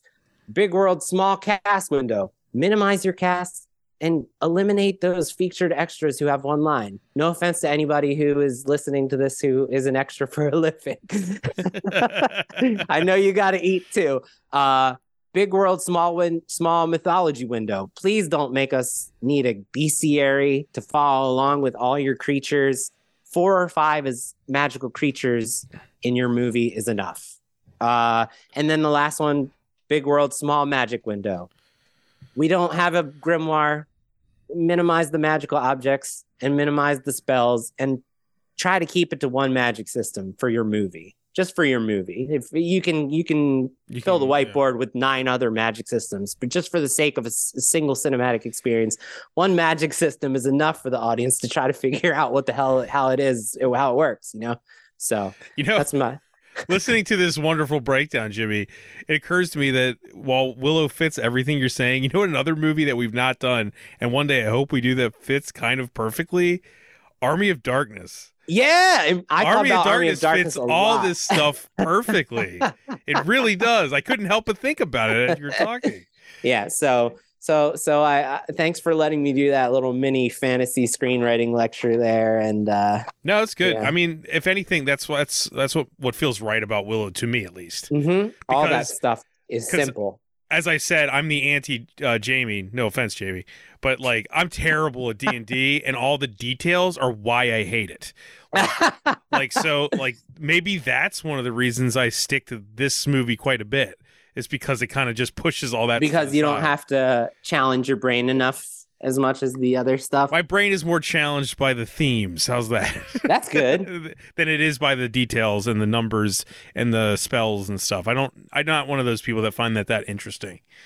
But But yeah, so that's you're good. You're good, right? I gotta assume you're done, right? I mean, I talked for like 25 minutes on that topic. Yeah, that was great. The next section that I wanted to talk about, I was trying to figure out the things that I didn't really particularly like about the middle section of this movie. Okay, and it led me to a thing that I've seen before, which is kind of the problems with like quest and road trip and Golden Fleece movies in general, is that people set out into a world that they don't know and they have random encounters. And that's kind of the thing, right? It's kind of like the Wizard of Oz is almost an example of that. Like she walks around and yes, a tree talks. And then a scarecrow is there. And then, it's just all kind of random and you could shuffle it in almost any order. Talks. Yeah. As far as things happen. And I think the one thing Willow does, I think it recognizes this problem. And one of the ways you can fix that, and I thought this is one of the positives Willow has in this regard, was by giving superior knowledge of what the villain's up to. So if you can show us the villain on the hunt, I think Lord of the Rings has a similar in Fellowship. So you have to do overtime work on showing us that this villain is going to show up and they are on the tail. So while they're having these random encounters, the villain's about to show up. Yeah, there's tension. There's a ticking clock towards their collision for sure. Yeah. Yeah. And because what happens is you end up in a lot of these Golden Fleece, and this is a movie, and Lord of the Rings has similar, you end up with kind of these montagey walking scenes, like, they're walking up the mountain, they're walking on the trail. I think the one thing that stuck out in this movie is it takes a long time. It kind of gives you a fake out a little bit. And I do think it's a very elegant fake out, right? So they make this big deal of gathering the team and you're going and you're taking the jerk guy with you, the jerk mayor. We're giving you the best warrior and we're doing all this stuff. And then they go out on an adventure and their adventure just consists of walking. And then they get to Mad Mardigan and they're like, all those people go home. They're like, it was like a waste of time almost in some ways. Another movie might have had a couple adventures with those people before, and Mad Mardigan might have been the midpoint. But the reality is they wanted Mad Mardigan to be the team. So they build the team after they give up on those other guys. There's no fire scene with just the Nelwyn. Yeah, you know what I mean? Like they don't come together at all emotionally. Yeah. So this was the area where I thought the movie gets a little clunky, and then on top of that, when he finally gives Mad Mardigan the baby, 2 seconds later, and the baby's kidnapped, and here he is, right over my head. And it's all of that to me was kind of the clunky side of this movie, and it's all in that little section, because then he needs to talk to Galadriel or whoever that woman is that talks to him and says, go to the place and do the thing. And that's really the break into two. So there's almost all this like weird, but that happens really late into the movie. That's 43 minutes, Jamie. 43 minutes. In a simple movie, and not a Lord of the Rings movie, a simple movie, it's 45 minutes in. I'm not sure I can defend it completely from a writing standpoint, like you're saying, Jamie. Yeah. But I really love the fact that they leave the baby with Mad Mardigan, and then the very next scene, the baby's being carried by a bird away. Like that's how incompetent he is with something. It's almost like a character moment that he's not even a present for. And a good joke, by the way. It's a good joke. It's a good joke. I think I might like it better, but even when I was 16 years old, I couldn't stand the brownies. I just couldn't stand them. I mean, you like Kevin Pollak? I can't believe that's Kevin Pollak doing that, by the way. But yeah, the brownies are like the one thing. If you could give me a version of this movie where you erase them, I would like the movie much better. I hope they're not in the new series. They are. Oh no! I don't think they're on the whole journey. So they're just like they're probably a stop. It's a callback. I was like the one thing they must have realized was how bad this brownies thing is. I like the brownies. I don't know. I think they're the Jar Jar Binks of Willow. I'll give you that. So Anyway, so that doesn't help that they're part of the kidnapping the baby, because I'm like, no, I hate these characters. But anyway, these are some of the dangers. I think Willow really kind of needs I mean, not to say it needs a fix, but I think that's the problem. Like, I'm so much like, oh, they're just starting the journey. Nothing happens. It meanders a lot from the hero's perspective. Yeah. I agree. I like the whole idea of giving him the baby, but like 2 seconds after they said, let's not give him the baby, they're convinced to give him the baby. And it's just, it gets a bit messy around that area. And I think it is a problem with quest movies in general. You really have to keep things moving forward. I don't know. This one has a little bit of a circle, and then it gets a new quest is what happens. It shifts the goals. Yeah. So it shifts the goals too early, or it doesn't give the goal too late. Like, if it was almost more earlier in a debate section, it could work. Maybe if they didn't montage as much, maybe if they didn't make such a big deal of building the team. Yeah. On the first they quest. Really did. It's very ceremonial. It's very ceremonial, and you like the characters. You're like, oh, I see. This is going to be great. The jerk is going to be there, and the great warrior. Burgle Cut is a great character. Yeah, absolutely. And then they're like, nah, never mind. Forget that. It's almost like a false premise in that way. It's like they got some WKRP writer to write the thing. I wonder if it was also like, they might not have wanted all the Nelwyn to be on the action side of things because they didn't know he didn't know what to do with them, or it was a production thing. Like, they didn't know how to handle that back then. I don't know. I don't know. I'm just guessing. I'm guessing, Jamie. I don't know. It's weird, especially when you consider there were 7 drafts of the script. Yeah, and we also talk about much on this show, and with all the effects being like new to the era, maybe they filmed some stuff, right? And it didn't work, and they had to re-edit it. I'll say this as an avowed fan of it. It's weird that they build up Funkar's, the fact that he's the best warrior in the village, and even before they get to Mad Mardigan, they don't fight anything. Yeah, so maybe they filmed a fight and they might have filmed something and cut at it. So these problems didn't exist on the page, but then in the final edit, that's what we're left with. So we have to make these. For me, those scenes only work as emotional. A James Horner. Yeah. That's really the reason I love those scenes. Man, it's the score and there's beautiful shots before Peter Jackson got there. Yep, this movie did it. Yeah, when I rewatched them, I was like, they looked so similar to the Peter Jackson shots. Yeah, and I'm beautiful. Like, come on. Yeah. Ron Howard did it first. But anyway, that was really the area where I thought, and even after that, it still gets a little weird, because don't they randomly kind of run into the wizard they're trying to find and stuff like that?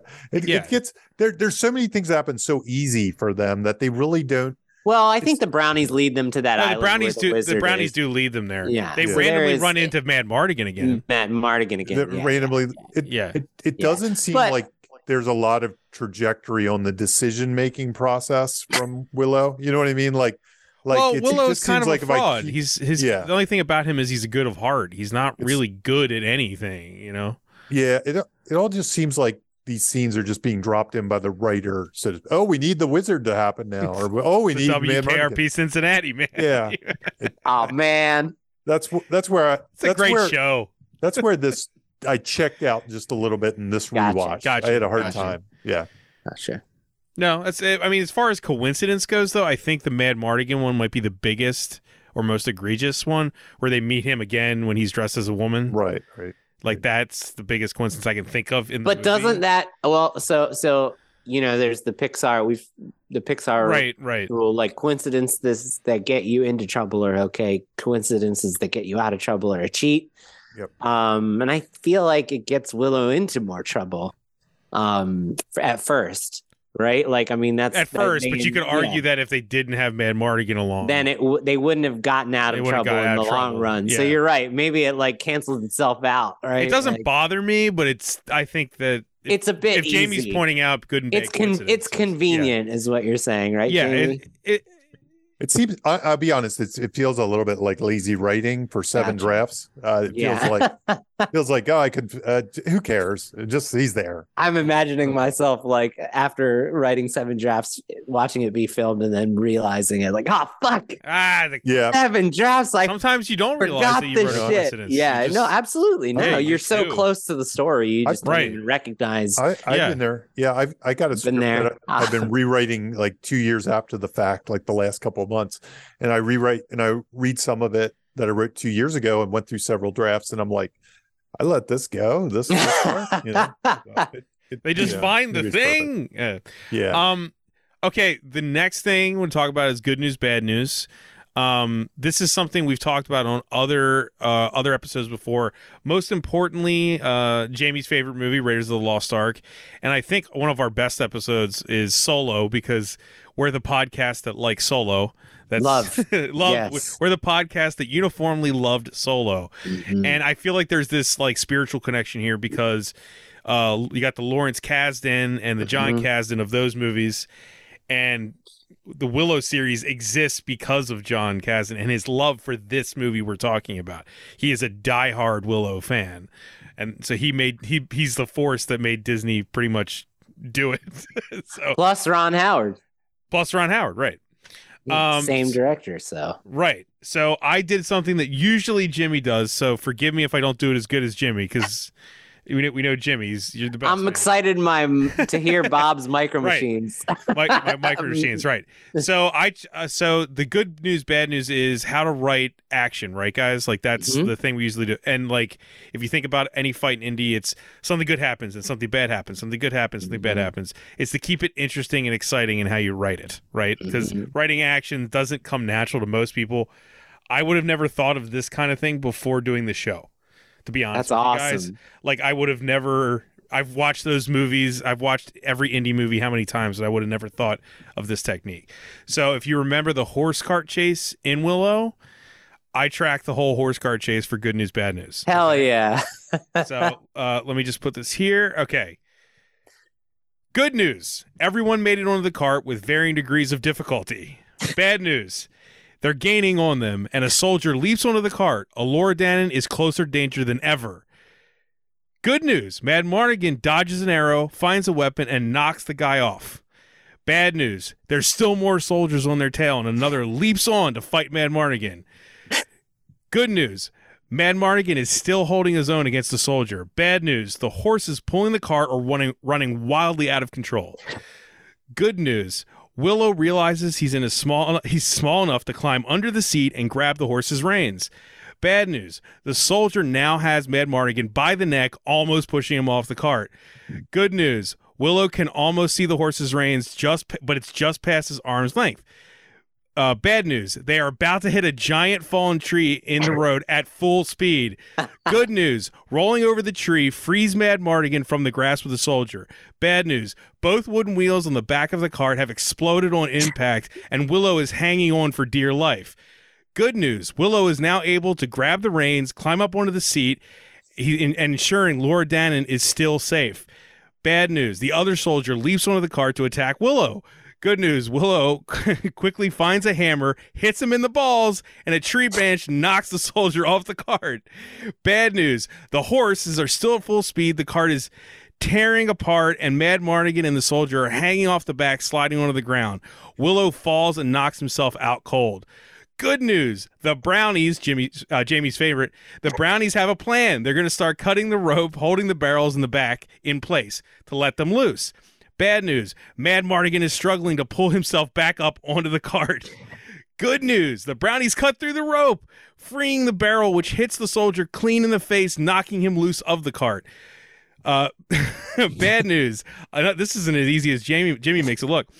Bad news, another cart full of more soldiers starts chucking throwing stars at Madmartigan and is trying to hit him with a swing, and one of them is trying to hit him with a swinging mace. Good news, Willow regains consciousness, takes control of the horse reins, bringing the cart to a stop as the troops fly by them. Bad news. The troops make a U-turn, and Mad Mardigan seemingly wants to play chicken with them head on. Good news. Mad Mardigan swings the mace into the other cart, knocking out one soldier and forcing the entire cart to flip over. They are no longer being pursued. Amazing. Yeah. So, yeah, that's pretty intricate. Like, you watch that whole scene, and that, to me, like, actually tracking that would have never happened in my brain. Yeah, no, it doesn't. It doesn't, but like it's all there on the page. And the cool thing about this one scene, which I really like, is there's almost 3 different action scenes happening simultaneously. Yes. There's Willow's story, there's Mad Mardigan's story, there's the Brownies story. Sorry, Jamie, the Brownies kind of have like a through line in that chase. It's there. But yeah, it's actually a really complex scene, and that's why it's so exciting the whole time. Mm-hmm. Yeah. And I think that, like, you know, it's, again, staring at the blank page, right? You got a scene, and you know how the scene starts. You know how the scene ends. You don't know what happens in between. What do? At its very basic, you could take a blank page, and it doesn't even have to be a genre. Like, it doesn't even have to be like a fantasy or a sci-fi or an action. We've tracked this with like a drama scene at a table. Like, I bet you if you did Good News, Bad News for When Harry Met Sally at the diner scene, it would build to you'd probably be able to find that works pretty close to it. Right. So it's a great way to like make the scenes constantly shifting and changing and interesting. When I read, and I've read novels and screenplays that from new writers and people, aspiring writers, and the opposite of this I see all the time. So it's like, the wagon chase begins. The bad guys are closing in. Mad Mardigan draws his sword, cuts a tree branch. It falls in front of the other wagon. The end. Good news, good news, good news. It's all good news. It's all good news, yeah. I can't tell you how many times, especially if you read like a John Wick kind of script or something. It's like John Wick walks in the room. Bang, bang, 2 people dead. He walks away. And it's like, okay. That's it. And the same thing can be said if it's all bad news. Bad news, bad news, bad news. That's not emotionally satisfying. Bad news, good news, bad news, worse news. That is, if you want to go lean to the bad, I think, like we pointed out, the beginning chase of Solo was the one you broke down. I always think of the tank chase in Last Crusade. That always, I love that one. That always feels like this, for the example of this, to me, that's what speaks to it the most. As a kid, for whatever reason, I rewatched, as an aspiring wannabe filmmaker, the tank chase in Last Crusade was probably the single piece of film I rewatched more than any other piece of film of anything. Wow. Yeah, that one chase. I would rewatch it over and over and over and over and over. It's got everything. I think I did the Death Star trench, but we ran out of time on our Star Wars episode. But I think I did a good news, bad news for the Death Star trench, and it's there. Good news, bad news technique. Yeah. Yeah. I was going to say the master of this, in my opinion, is Spielberg. Yeah. But it's not like this is, I think this is not exclusive to him. It's not exclusive to him. It's just for exciting scenes, interesting scenes. Yeah. For better or worse, because I've only really seen Tintin and snippets. Like, that thing's full of it because it's animated. Oh yeah, I love Tintin, but he goes all out on that. Like, he milks those scenes for like every good news, bad news he can possibly. Just if you want to see, the one I'd recommend is the airplane scene in Tintin that has this in spades. It's great. I love it. So yeah, anytime I see a movie do anything like this, it makes me think of Spielberg. Yeah, it just makes me think, oh, they're doing Spielberg, but I know it's not exclusive to him. Let's talk about dialogue for Willow. Yeah, Jamie, right? You brought this up. I wanted to bring this up. It's not necessarily a problem. It's funny that, when this really came up, I turned the series on for a few minutes this morning before we got on, and I was like, oh, this dialogue's very modern, is what struck me. I was like, this is very modern, like as opposed to Game of Thrones or even that Lord of the Rings series where they have a couple tricks. And I've always had a problem writing fantasy dialogue. Not that I think I have a problem. It's usually when I have co-writers, we always disagree, or when I have a producer involved, we disagree. I'm somebody that leans toward the modern dialogue. Like, here's what I found. I found that some people I've written with are like, no, you have to dive in deep to the thing. And then suddenly they're doing this fake Shakespeare thing that sounds Yeah. really corny on the page, and I'm like, Yeah. no, It's I don't like that." alienating too to some Yeah. degree. Yeah. Like I try to stay away from like hip slang or kind of phrases we're into that a lot of people say nowadays or things. I try to stay away from those. But honestly, I find like in TV shows like Willow, and I'm not saying this is even there, I bet they have some phrases that are totally modern, like, that would totally come from our world. And you kind of are They like, say the "That's word okay." weird in the show. I noticed that. Yeah. I was Yeah. like, do they have the word weird? Like, but it gets Yeah. to the fantasy. It doesn't Yeah, matter. vocabulary is. They're Yeah. not on Earth, so there's no argument. It's, You know? it's kind of like the difference between like Xena or something in Game of Thrones. 'Cause they would do something like that. But anyway, I was just so I just it just occurred to me that it might be something worth discussing.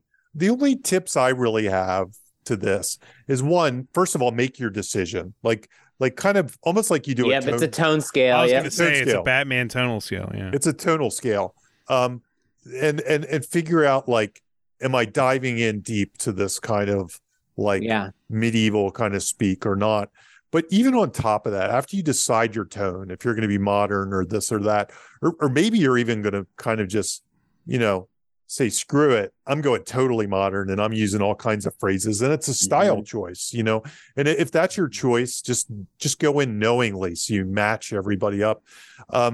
What Willow's an interesting choice. I think the dialogue is relatively modern.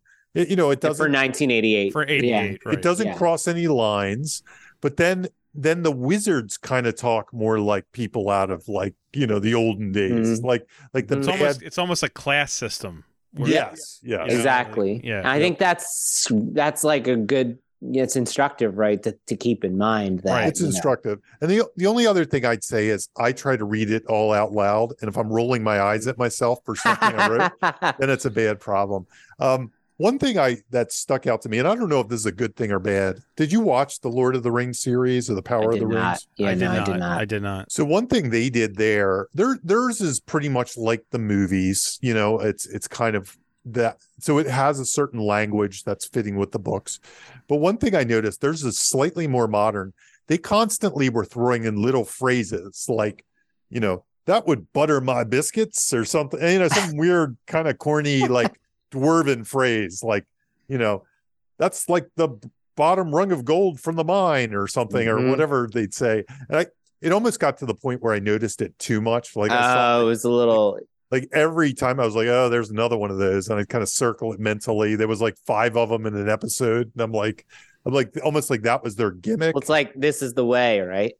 Yeah, exactly. No, in this, it was like they were trying to say, well, what's a version of something we say in modern times, But that they can say, right? that a dwarven miner would say in Middle Earth? Yeah, that's dialogue premise delivery, right? That's what that is. Yeah, I think it's an interesting approach. I mean, it was something I took away as something I might try in the future. I just won't hit people in the head with it like 5 times in an hour or something. Well, so when you asked this question, you made me think of 2 things. And that is, first off, like, Burgle cut, your troll dung is exactly what you're saying. Like, that is a premise specific Instead of bullshit? insult. Yeah. You're an asshole. You're troll dung, right? That is a way to insult someone using the premise, putting premise paint on an insult, that we could only hear in this story world, right? Like, that only sounds right when we're watching Willow. I'm sure troll dung is in other fantasy movies, but it's fitting. And it also made me think of Star Wars. You stuck up, half-witted, scruffy-looking nerf herder.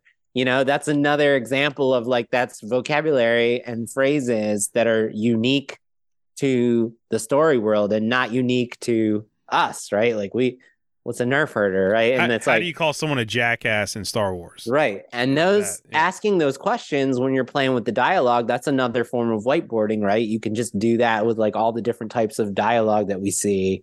Like, is there a way to paint it with your premise? And I think that's an example. But you know what else you made me think of? And it's interesting because it speaks to the tonal discussion that you just mentioned, is Guardians of the Galaxy. So the team, because I was thinking, like, how could we teach, like, fantasy instructing on fantasy dialogue, and it's really like comes down to like asking yourself like, where are these people from? Like, what are the cultural elements that make this person who they are, their morals, their values, their interests, and how does that shape their vocabulary and their syntax? And we're not linguists, we're not going into linguistics, but those are the types of things you could think of, right? And like, so like Peter is an average earthling American dude who talks like an earthling because that's where he's from. So his modern vocabulary and style, his syntax is motivated, right? Like when he's in these fantastic worlds, he can be our audience surrogate from a vocabulary standpoint in a way that feels right. It doesn't feel self-aware. It feels like this is like a dude on other planets around other aliens speaking from an American, dude's context, right? Lens. Whereas like Gamora is like, she's regal, right? Like she's eloquent, she's intense, she's been embroiled in war her whole life. So she speaks very like hard, like you have the bearing of a man of honor. It's always like eloquent. It's always like she always says things like very terse and then you have Drax who says everything because of where he comes from and his people. He says everything very literal to a comedic extreme. Nothing goes over my head. My reflexes are too fast. I will catch it. Like he speaks that way because that is like specific to where he comes from and how those people experience life. And then you have Groot who just says one sentence over and over again. Right. And it means all different things. And I don't know, Guardians of the Galaxy, I never really thought about how it's really instructive in the voices themselves and how they like make the world feel more, how they make that big world, small window, like how they use that to a really unique way. So I don't know what the lesson is there, but I think that does a good job of what you're speaking to, Jamie. I think. Yeah. So if you were to write the brownies, no, I'm just kidding. I'm not going down that. But it was a good thing. It was really thought provoking. No, it is. I was like, what? Also, another one to think about might be A Knight's Tale, which it's not just even with the dialogue. That's a tonal thing, right? It's a tonal thing with the music. Yeah. Which they're doing with Willow too. There's some modern music cues. Oh, interesting. In the credits, so they're kind of leaning in that direction. But this doesn't take place on Earth, so it's different. They can do that. It's an interesting topic. Very. Untrustworthy allies. All right, so since we're leaning into new, this is mine. And I'll try to fly through this. I'm sorry. The only time we talked about this, if anybody likes this topic and wants to hear it used in another movie, we talked about this on the Mission Impossible. Is it six episode? Fallout. Mission Impossible Fallout. We talked about untrustworthy allies, and we haven't talked about it since. So I felt like that was one of the strengths of this movie. To when Jamie pointed out, there's a lot of meandering. I agree, but how they make up for it, in my opinion, is there's a lot of tension created around untrustworthy allies. And yeah, I was critiquing having too many alliances and warring factions creating like all this, but this does it in a way that's like really easy to follow. So it like if you force your hero to be teamed up with a character who has been proven to us to be untrustworthy and potentially a threat, it creates this ever-present sense of tension that they're going to betray your character or that at least they're going to let him down. Right. So this movie does a great job of constantly forcing Willow to be teamed up with people who are untrustworthy allies. So it makes you feel like, oh God, I hope they don't let him down. I hope they don't betray him. The whole time there's this underneath the surface. That's a question. That's an outcome you're fearing. And that's writing. That's craft. So first, Willow gets forced to team up with Burglecut, who has been shown for the entire setup to be the biggest asshole and threat to Willow in his world, right? So like, and of course, Burglecut does let him down. He abandons him, right? So our feared outcome there comes true. So that the fact that we fear he's going to do that and he does, that makes every untrustworthy ally that comes next even more impactful. So, yeah, Jamie. I'm just kidding. So then Willow has to put his faith and trust in Mad Mardigan and ask him to take care of the baby. And what happens? Mad Mardigan lets him down. He has to put his faith in an untrustworthy ally, and Mad Mardigan lets him down. Another feared outcome that we have for Willow comes true. Then Willow is forced to team up with the Brownies, Frangine and Rule, who literally just tied him up and stole the baby. So again, as he's going on this new quest with a new goal, and they're supposed to guide him, you're going, well, like the clock is ticking for them to either fuck up and let him down or for them to betray him. Right. So it creates this tension. And ultimately, like, they stay loyal, but they do a few things along the way that make his quest harder because they are untrustworthy allies. And they're not of as good heart as him. Then Willow is forced to put his faith in Mad Mardigan again. And eventually Mad Mardigan is captured, and the bad guys come back with Mad Mardigan and capture the baby. So again, he's forced to put his trust in that guy, and he lets him down again. Then Willow and Mad Mardigan are forced to team up with Eric, the soldier, the leader of that army, who literally ignored their strife earlier in the movie, showed us he didn't care about either of them, and left Mad Mardigan for dead. So it's another untrustworthy ally. And then Willow and Mad Mardigan are forced to team up with Sorsha at the castle. And there's this, like, she's the one that is the most untrustworthy of the whole movie, in that, like, she's been chasing the baby the whole time. So the clock is ticking. You're like, is she going to betray them? Is she going to let them down? And she ultimately doesn't, and proves that she is, like, on their side.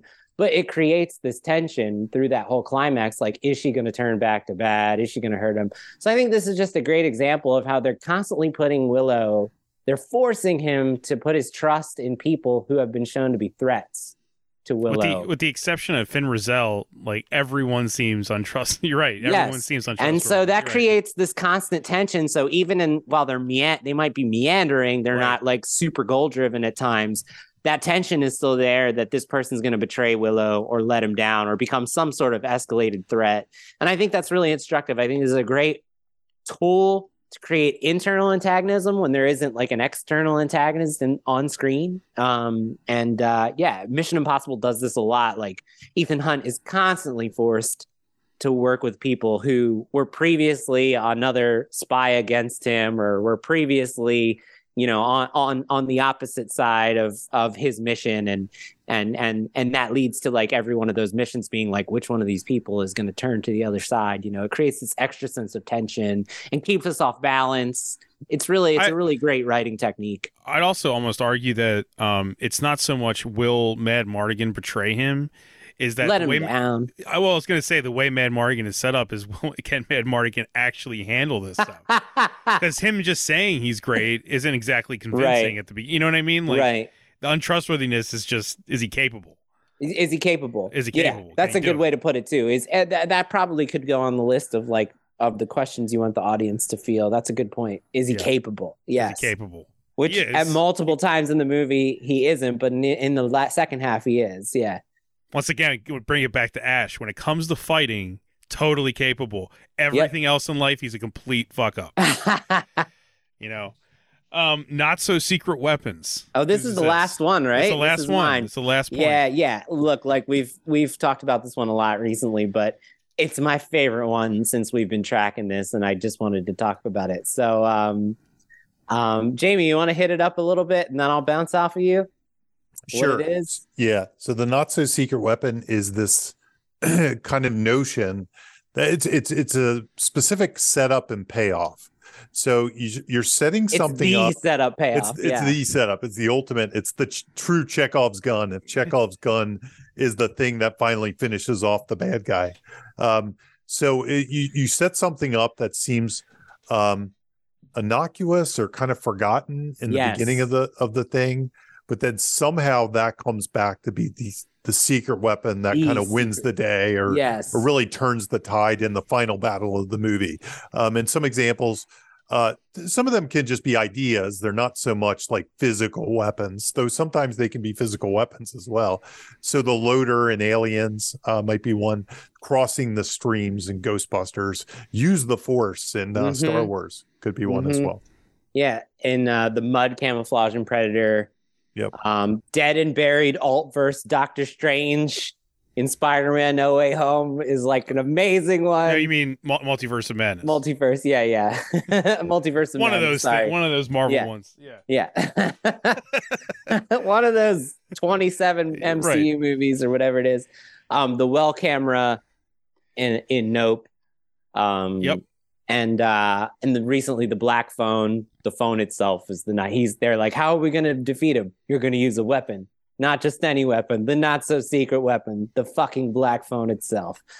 Can I guess what you're going to say the one is here? Well, you know it. It's obvious. Go ahead, Bob. Now I think I'm going to get it wrong. It's the brownies. It's the brownies. It's all the brownies. Now I was going to say it's the pig trick. Yes, it's the pig trick, right? It's the disappearing, and he even says it's my old disappearing pig trick. Yeah. So I mean that, and they did a great job. We haven't really like gotten down to exactly how to hide this yet, but like they made it a joke, just like they did in Multiverse of Madness. Like we laughed at that when they're burying the thing, right. and the idea is the setup, make the setup a joke, right? And the setup is a joke, just like when you bury exposition with a joke, it works better. Like here, like. It was shown as like we saw in the setup, he performed this trick and it went really poorly and everyone laughed at him. And so it feels like a joke, right? And he also messed it up. He didn't do it right. He didn't do it right, right? So it doesn't feel like something's going to come back, but it's an amazing, like, how do you beat a sorceress when you're not a sorcerer? It's also in the moment in the scene, it's thematically just great because she's like ridiculing him for not having any magic, and then he defeats her with this trick that's not magic. Yeah, no, and I honestly think like as we've been doing this, so we've only started doing this about like 20 episodes in. I mean, sorry, like the last 20 episodes we started adding this in, and I really feel like it is a necessary ingredient to a cheeseburger. Like I think it's part of the cheeseburger equation. Like Jamie in the Save the Cat, it's dig down deep, remove the shard, and use the not so secret weapon to achieve the goal. It's like this extra little part. It's like it's usually in that moment of growth and change where the person like overcomes their inner problems, and then they're like, I'm going to use the not so secret weapon now that I've overcome my internal problems and arced, like Luke using the Force, right? So I think what you just pointed out, Bob, is like the reason it works, right? Like it's the reason it feels like such a powerful moment because it's showing us, it's proving to us that he believes in himself. Where when we saw it before, he didn't believe in himself and he was a laughing stock. So yeah, it's a great example of this, and it's like one of my favorites. It's a great on-screen way to show his confidence and how he's changed and everything. Yeah, so it's a great moment. Yeah. Oh, I think that's everything. That's our. This was epic. This was an epic episode. Yeah, this was a whole episode where we're saying make your stuff less complicated. That was extremely complicated. Yeah. This was Jimmy's hero's journey. Yeah, my hero's. Oh my God. You tell us, how has Jimmy changed since the beginning? Yeah, how is he different? What was his not so secret weapon? My notes sheet. Yeah. Did you guys? I know, as we always say, buy Jamie's books. Jimmy did. Obviously, if you need a script consulted on, get the. Oh, if we're going to talk about that, I will say. So it is December 1st right now. I am filling up fast in 2023. My next opening is 180 days away. I'm very good problems. I'm very fortunate. So my next opening is the third week of May 2023, and this is December 2022 when we're recording this. So just a heads up. Book your segment there for Jimmy. If you want if you got a fantasy script and you want me to make a grimoire for it, and you want me to make a bestiary, I hope you're saying that right. I don't know if you're saying that right now. Everybody It's who's probably Gamore, maybe rolling their eyes, I know. like these fucking assholes. I think it's funny. Us mispronouncing stuff is like a thing. Yeah. Jamie with names. You got the Gamore. If you want a bestiary for your fantasy script that's 300 pages and has 100 speaking roles, send me your script. I'll do that for you. Cool. Also, like I've said this before, if you want to help me out, this has all been done. I've been doing this out of pocket forever. So if you want to help me out, patreon.com/BobRoseSucks. And if I could just name, I actually, because of how stuff has been going, I actually have 1, 2, 3, 4, 5 patrons right now. Hell yeah. And we're close to paying for Zoom almost monthly. Amazing. We're close to paying for Zoom. I'm just going to say a thank you to Amanda Story, Mike Walls, Eric Smythe, David Crispino, and Eddie Hodges. They've all been listeners to most of my podcasts, but definitely Writers Blockbusters. So thank you so much to all of them. It just means a lot that they would even help me out here. So yeah. I appreciate it. And a whole bunch of people have started leaving us reviews on Apple Podcasts. Yeah, that's the next thing I was going to say. Leave us a review on Apple Podcasts if you can.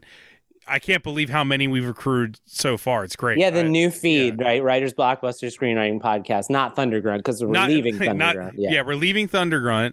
So please, do it on the new feed. Don't do it on that. And and also we got thank you. And I was gonna say the last thing today. It's just a lot of stuff. John DeCampos of GhostBat @_Ghost_Bat on Instagram. He made us our new show logo, which is I guess we're calling him Scriptiana Jones. I don't know if that was Jamie, if you want to say no, we'll listen. I mean, we can change it if you want. No, I tried to brainstorm a better name and I couldn't come up with it. Yeah, I definitely tried. But it's not really an announcement. It's just we got a new show logo for the new feed, and I really like it. And I love it. Thank you, John. If you're a fan of it, look him up. He's for hire. He does great work. If you can't find him, let us know. We'll send you to him. Yeah, he did the artwork for a comic book that I put out with. A couple of years ago, Burial Plots, and it's incredible work. Work. Yeah, I think that's everything. Yeah. Right. Yeah. No, it sounds like it. All right. Thanks for listening, everyone. See ya. Bye-bye. Hey, this is Bob Rose, and thank you for listening to Writers Blockbusters. If you'd like to financially support the show, please consider joining my Patreon. I've been producing the podcast for several years completely out of pocket, and I'd like to keep producing it ad-free and no longer at a loss. If you'd like to help, head on over to patreon.com/BobRoseSucks. That's right, Bob Rose Sucks. And if you want the one and only Jimmy George to help polish up that writing project you're kind of struggling with, head on over to scriptbutcher.com. As a listener, you already know he's the best there is, scriptbutcher.com. You can also support the show by simply sharing it or leave us a review on Apple Podcasts. We appreciate both. Thank you for listening, and see you next episode.